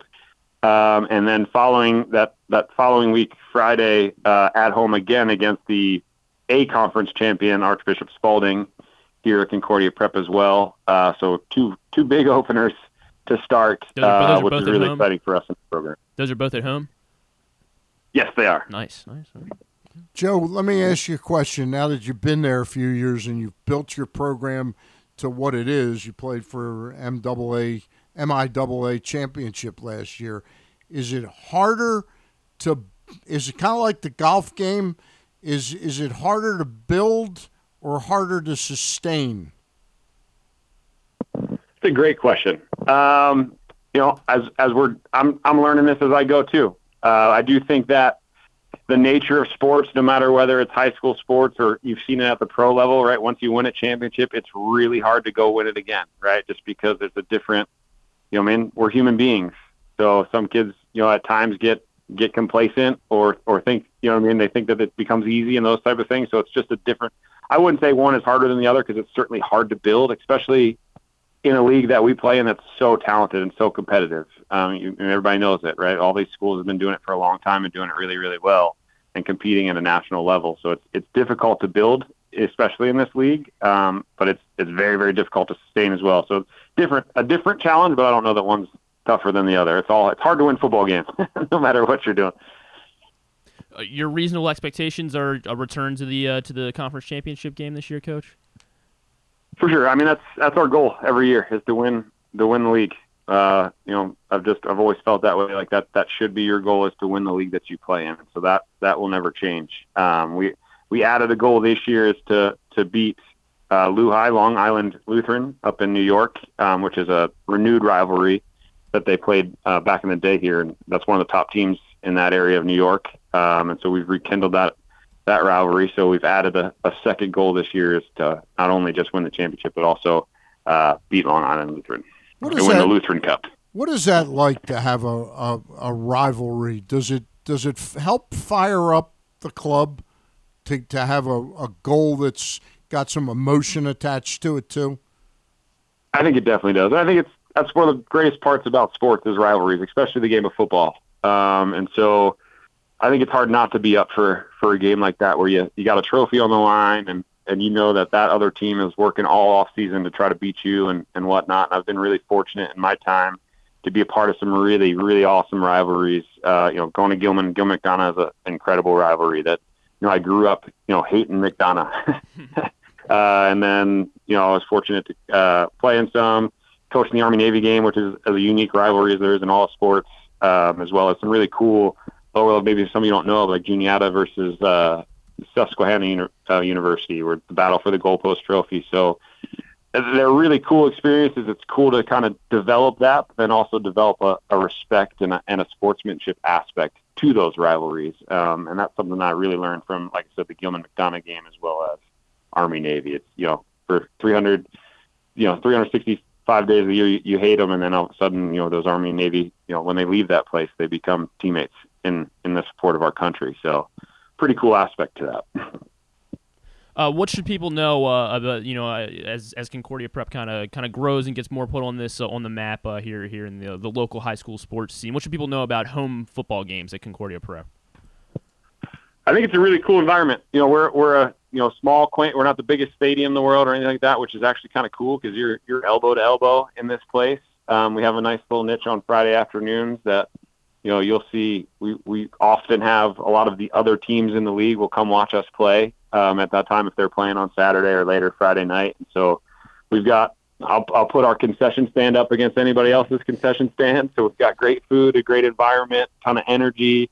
Obviously, we've had great live stream situation with you making the calls with Miles, as well as Pastor Cowser on the PA. So we try to make it a really cool environment, and we're doing it even more so this year. So I was going to ask you as a last question. Can you talk a little bit about the radio broadcast, what they did? I hear that was the key to your season last year. I mean, it's definitely helps us for sure. Basically AC Sports was a parent here in COVID. We needed a way to be able to show parents the games because they weren't going to let spectators to the games. And so we, through a lot of volunteer help, we kind of put something together, and it's kind of grown every year. And we do a full broadcast. We have a production meeting the day before. Griffin does a great job of knowing who our kids are and what they're doing and calling the game. And Miles brings a great perspective as well. And it's shot great and all those type of things. And so, it's the first thing I do after the game is I go home and I watch it again on the live stream. So it's been an awesome experience for us. And really, the spirit of athletics, if somebody's aunt or grandmother or whatever can't make it to the game or dad has to work, they're able to share in that experience of our student athletes that are putting in all this effort to go play on Fridays and Saturdays. So it's been a massive tool for us in our community. Well, I appreciate that, Coach. Just to add, the atmosphere of those games is really, really great for local high school sports scene. I mean, it's literally right off the Beltway. The 695 is like feet from the field, and when those cowbells get going, and everybody really enjoys those games of those Friday afternoons into the evening at Concordia Prep, right here in Towson. And Coach, maybe is there maybe an under the radar player that maybe we should all be on the lookout for once the season starts, that we should be on the lookout for? I think there's quite a few because we graduated some high profile guys, and there's some really good players that maybe didn't get the ball as much last year because of those guys and whatnot. But I could rattle off a bunch. A new addition to the team, Kevin Montague at running back. He's going to be really explosive for us. Jalen Harcum had a tremendous year last year. So if you followed us closely, you know who Jalen Harcum is. But maybe if you didn't, you don't as much in terms of high profile. But he's one of the best wideouts in the league. We've made some really good additions, and like I said, a lot of younger kids that are going to come into their own moving forward. And we've got a couple high profile. We have a kid that transferred in from IMG, Ernest Wheeler. Wow. He's a 5-star. He's ranked in the top 100 players in the country. So that's not quite under the radar, but if you haven't been paying attention, that'll be a new face out there as well. Yeah, well, definitely got to check it out. You said you open up with Gilman and then Spalding, so two really high-profile opponents the first couple weeks. So yeah, I can't wait to see those games, and hopefully everybody else checks them out too. Cool. Well, thank you guys so much for having me on and being able to talk about Concordia. Sorry, go ahead. We'll look forward to talking to you again, and I'll look forward to coming out to a game this year. All right. Thanks for joining us, Coach. Stan. All right, Joe. Take care. Thank Joe Battaglia, the head coach, very successful head football coach at Concordia Prep, and we thank Griffin for setting that up. Griff, we got to get one more break in? That is correct. Yes, sir. Okay. I'll tell you that the Toyota Tacoma comes in a range of models and trim lines. You can choose the perfect Tacoma to reflect your unique personality and driving habits. Check out buyatoyota.com for deals on new Tacomas from your local Toyota dealers today.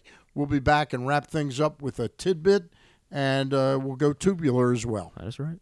Hike to new heights. The best view is yours in Washington County. Our iconic scenic overlooks provide some of the most breathtaking vistas in the Mid-Atlantic. Some are very easy walks, some can be driven to, and some are the payoff for a moderate to difficult hike. All are near quaint small towns that offer great dining, shopping, hiking gear, and more. Explore our 5 national parks for iconic vistas and wineries with breathtaking views. Visit our quaint historic towns and make your stay unforgettable. Learn more at visithagerstown.com. Maryland, be open. Maryland drivers, did you know you can save up to 77% on tolls with an Easy Pass Maryland discount plan? That's right, 77%. It's never been easier. Pick the plan that's right for you at driveezmd.com. We'll keep you moving. It's a Maryland thing you wouldn't understand. Where the waves meet the shore, you will find Dorchester County. Hi, this is Jimmy Charles. When I think of Maryland, I think Dorchester County on the Eastern Shore where it's open for making memories. Dorchester County, it's a Maryland thing. For more info, visit www.visitdorchester.org. It's a Maryland thing. Hell yeah. It's a Maryland thing. Hell yeah. The All-America Senior Game powered by New Balance will be back at Johns Hopkins Homewood Field on July 29th. The most decorated girls and boys lacrosse players in the country have been invited to play in what is the premier lacrosse event of the year.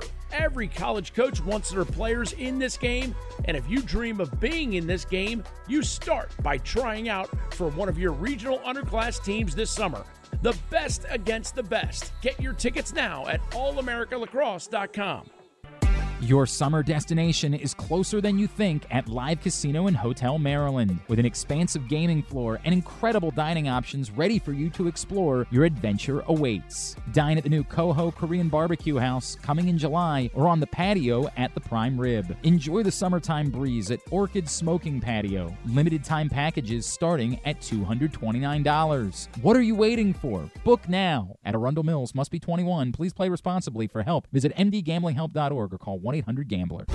Costas Inn has been serving up delicious steamed crabs for over 50 years. Lately, the crabs you want to eat when the weather warms up have gotten harder and harder to get. So get your crab-eating game plan in place. Make sure to stick this number on your fridge, 410-477-1975. Call ahead and reserve the size crabs you want. You may be able to walk in, but you may also be disappointed at the size or maybe even get shut out altogether. So call ahead, have a plan, and then arrive on your crab-eating vacation. Costas also has delicious crab soup and crab cakes. The Costas Inn at 4100 North Point Boulevard. For more than 50 years, they've been satisfying crab lovers in and around Baltimore.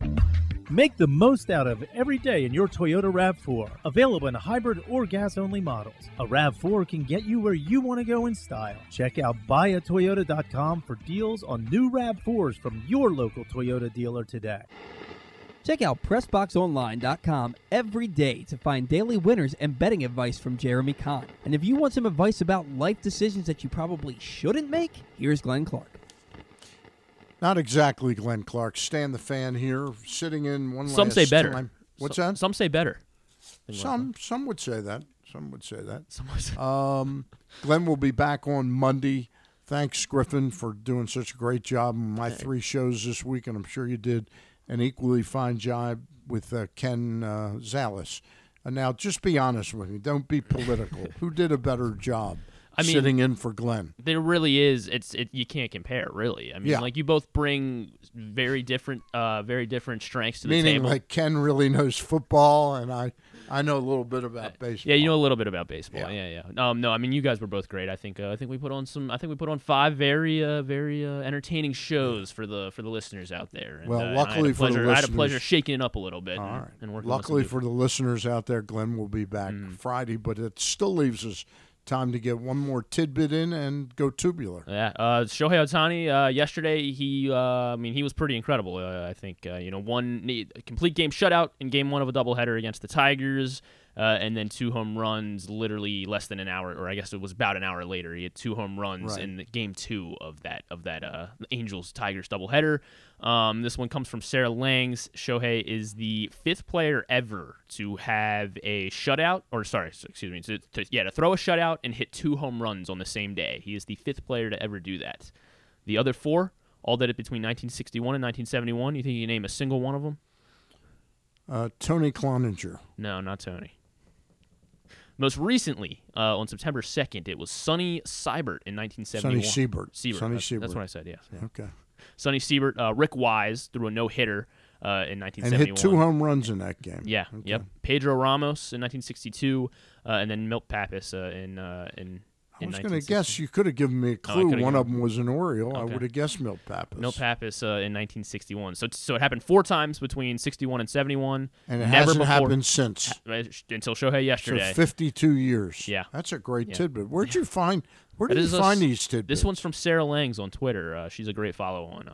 Slangs on Sports is her Twitter handle. Sarah Langs is the one who has multiple sclerosis, Lou Gehrig's disease. Yes, she has ALS, which is very sad. But she's great. She's still grinding and gives us a lot of gives the nerds like myself a lot of great information. What do you just get it from following her? Yeah. Okay. Yeah. That's terrific. And then something like when Shohei does something like that yesterday, everyone's talking about it. But I watched a good chunk of that. I was kind of like shocked. I was doing a bunch of different stuff. I looked up and I go, they're letting him pitch the 8th inning. Then I was doing some other stuff. They're letting him come out for the 9th. And they're playing him in Game 2. How many pitches did he throw in Game 1? Like I think 111. Yeah, something like that. He had 80 through 7, I think. Yeah. Mm-hmm. Interesting. Spencer Strider is having a very, very, very great season, especially strikeout wise. He became the 3rd pitcher ever to. The 3rd player under the age of 25 to have 200 strikeouts before, he's got the 3rd most strikeouts. He will be. Well, actually, no, he's not going to pitch. Will he pitch again before the end of the month? He has a chance to become the 3rd pitcher ever. He pitched Wednesday night. He pitched Tuesday night. Well, I think it was Wednesday night. Wednesday night. Yeah. So Wednesday was the 24th. I can just check. Yeah, I can just check. I don't know why I keep trying. Yeah, he probably will get one more start in. Well, if he does, and he records 1 strike, he's at 199 on the season. He will become the 3rd pitcher under the age of 25 to reach 200 strikeouts before the month of August. You think you can name the other 2 guys? Dwight Gooden? Not Dwight Gooden. 1971 is one of them. 1971. And these are rookie pitchers? They're under 25 years old. Under 25, yeah. What was the other year? 1912. I'm not going to get the 1912 one. Walter Johnson had 200 strikeouts before the month of August. Before the month of August. 1971. J.R. Richard? Not J.R. Richard. Let's see if I can give you a hint here. Give me, what league, first of all? National or American League? American League. American League. 200 strikeouts. 1971. Mm-hmm. That's too old for Sam McDowell. He was the MVP in Cy Young that year. 71? Yeah. Vida Blue. Vida Blue is correct. 219 strikeouts under the age of 25 and before the month of August by Vida Blue. Yeah. And now, wait a minute. Shohei's got that now? No, that's Spencer Strider. Spencer Strider. Yes, Spencer Strider. There, tidbit for you. Tidbits are convoluted to me. In other words, when I get to I got the answers now, and I couldn't even remember what the question was. All right, good job there. Hey, thank you. Let's go tubular. Tubular sports-wise, obviously biggest one tonight here in Baltimore. Yankees and Orioles at 7:00. It is Mo Gabba Day, so they'll do some pregame there to honor the life and legacy of and Adam Jones is going to catch the first pitch of the game. Sansi, but Mo's mom, Sansi Gabba, is going to throw out the first pitch, and Adam Jones is going to catch it. And Adam Jones really returning to the public eye. I know he does the podcast with Jerry Coleman, but he's really returning, and he's making a big splash out at Camden Yards tonight. That is correct. He is going to be manning left field. The left field. He's going to be Captain Splash. Mr. Splash. Mr. Splash. Yeah. Captain. Captain I call him Splash Commander works. Splash. Commander Splash.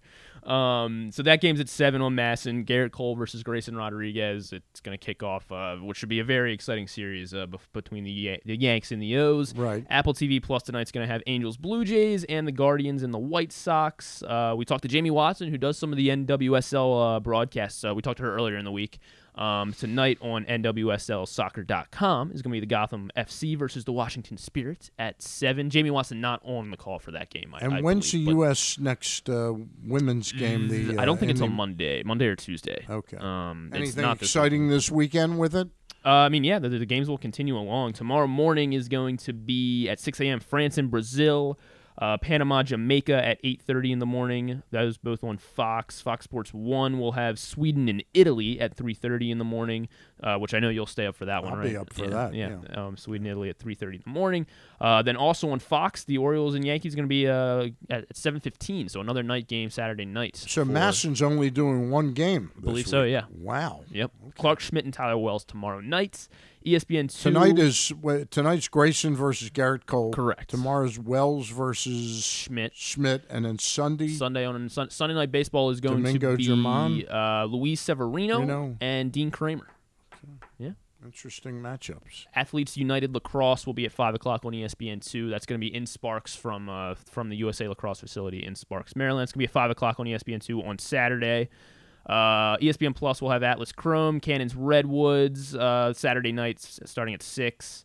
There's going to be golf on CBS, between CBS and NBC and the Golf Channel. There's the PGA 3M, the Senior British Open on NBC, and then the LPGA Evian Championship. That one will be early in the morning on the Golf Channel. Also Saturday night, big fight nights for all the fight fans. We talked about it yesterday. Me and KZ did. UFC? Yes. UFC 291 is going to be Dustin Poirier and Justin Gaethje headlining a very exciting card for the UFC. Showtime's going to have Errol Spence Jr. and Terrence Crawford. The pay-per-view starts at 8, so that fight, like the ring walk will probably be around 10 p.m.-ish, 10:30-ish for Spence and Crawford. Do you watch those? Yeah, that one I will. Yeah, that one I will watch. Are they pay-per-view? That one's pay-per-view. How much are they? Too much. So it might be 30? one of those. No, more than that. More, yeah, 50. More than that. 70. The UFC one I know is 80. I think the Showtime boxing I think is somewhere at least 60 or 70. Wow. Yeah, it's kind of a racket. Also on Showtime, Bellator and Ryzen, Pitbull will fight AJ McKee. That one, the main card of that one, it starts at 11 also on Showtime. I'll give you one bit of tubular myself. I watched the stream of Jack Ryan, the final season. And season you concluded 4. finally. What did you think? I thought it was pretty good. I've enjoyed those. They left open at the very end. You're a big action guy. You like the. I like action stuff. Did you watch the new Mission Impossible? No, I haven't seen that yet. Oh, okay. Tom Cruise, as much as I end up enjoying his movies mostly, I'm not real big on literally supporting a Scientologist. Sorry. Okay, sorry. That's fair. If that wipes out some of our audience, I'm sorry. I did see the viewer count just dropped by at least one there. I mean, I would probably rather support a Scientologist than a QAnon person, but that's sort of where I draw the line. Okay, well, good to know. I think but that's a fair line. I hear the new Mission Impossible is terrific. Yeah, I will watch it. Yeah, I haven't seen it yet. Day. But the earlier ones, like the ones right before this one, I know were really good. Right. On Sunday, of course, on ESPN, the Yankees, Orioles, Luis Severino, Dean Kramer, 7 o'clock starts, Sunday Night Baseball on ESPN primetime, the only baseball game going on here in Camden Yards. So get out there. Check it out. One last thing, though. I have watched I have Apple TV. Watched the first 2 episodes about 4 weeks ago of Hijack. And I said, you know what? I'm not liking waiting a week. So I've kind of waited for it to end. Now I can go back, and I think it's 4 or 5 more episodes. There's one left. There's one left. So there's one left, so I'll wait another week. Yeah, right. Wednesday night I think will be the season 1 finale. Yeah. Have you watched it? I haven't watched it yet. It is one that I want to check out. Though. Very entertaining. Yeah, it looks pretty good. Sunday morning, I guess not morning, but at noon, the Peacock game is Angels Blue Jays. Athletes Unlimited Lacrosse again at 5 o'clock on ESPNU. Again in Sparks. Water Dogs Archers going to be on ABC. For the World Cup, Fox is going to have South Korea, Morocco at 12:30 a.m. So that'll be like Sunday night, or Saturday night into Sunday morning. Switzerland, New Zealand at 3 a.m. Japan and Spain will be late Sunday night, 3 a.m. Monday morning. Fox Sports 1 also going to have Norway, Philippines, Germany, Colombia, and Costa Rica, Zambia. And yeah, as far as the sports highlights, the rest just go to glennclarkradio.com. Aston Villa and Brentford will be at 12 on USA. Chelsea Fulham at 2:45. Both those games from FedEx Field in D.C. I know Gonzalez will be there. The non-sports for you, pulling those up for you on Apple TV Plus, The Beanie Bubble. So this is a new movie with Zach Galifianakis. He shaved his beard, so I didn't even know it was him for most of the trailer. But he shaved his beard, and he is like an arrogant but like funny kind of like CEO of like this toy company, I think. The trailer was kind of confusing. And what's the name of it? The Beanie Bubble. The Beanie Bubble. Yeah, it's on Apple TV Plus. Check it out if you feel so inclined. Netflix. I think that this is a series about you, Stan. It's how to become a cult leader, and you. How to become a cult leader? Yeah, because you lead the Stan Charles cult. So yeah. So this one will be. It's a docu-series on Netflix. Just about how cults start, I guess. I don't know why we need more coverage for cults, but I guess we do. Shark Week will wrap up on Sunday, as well as on Sunday, part 3 of the Goliath docu-series on Wilt Chamberlain on Showtime, and Righteous Gemstones, new episode, of course. The rest, go to glennclarkradio.com. I realized something. I'm in the middle of doing my grid, so there's a spoiler alert I'm going to give for 10 seconds. Okay? 10, 9, okay, just give it. 8, 7, just give us the 6. Detroit Tiger, Pittsburgh Pirate. I really wasn't 100% sure. Bill Madlock, 3%. Played for Tigers, Pirates. That's a good one. Good one. Good job. But I realized my biggest fault as a immaculate grid player as an immaculator is not knowing a thing about the Rockies. Yeah, I cannot. They just don't come into my periphery. You can name like 3 Rockies all time. It's like Todd Helton, Ubaldo, Larry Walker, and that's probably about it. Yeah. How about the manager, Clint Hurdle? There you go. Bud Black now. Yeah, those guys. I think you should be able to use a manager. Maybe you can try it here. I'm not going to try. I'm going to waste. I've got 2 guesses to go. I got to come up with a Pirate Rocky and a Red and a Rocky.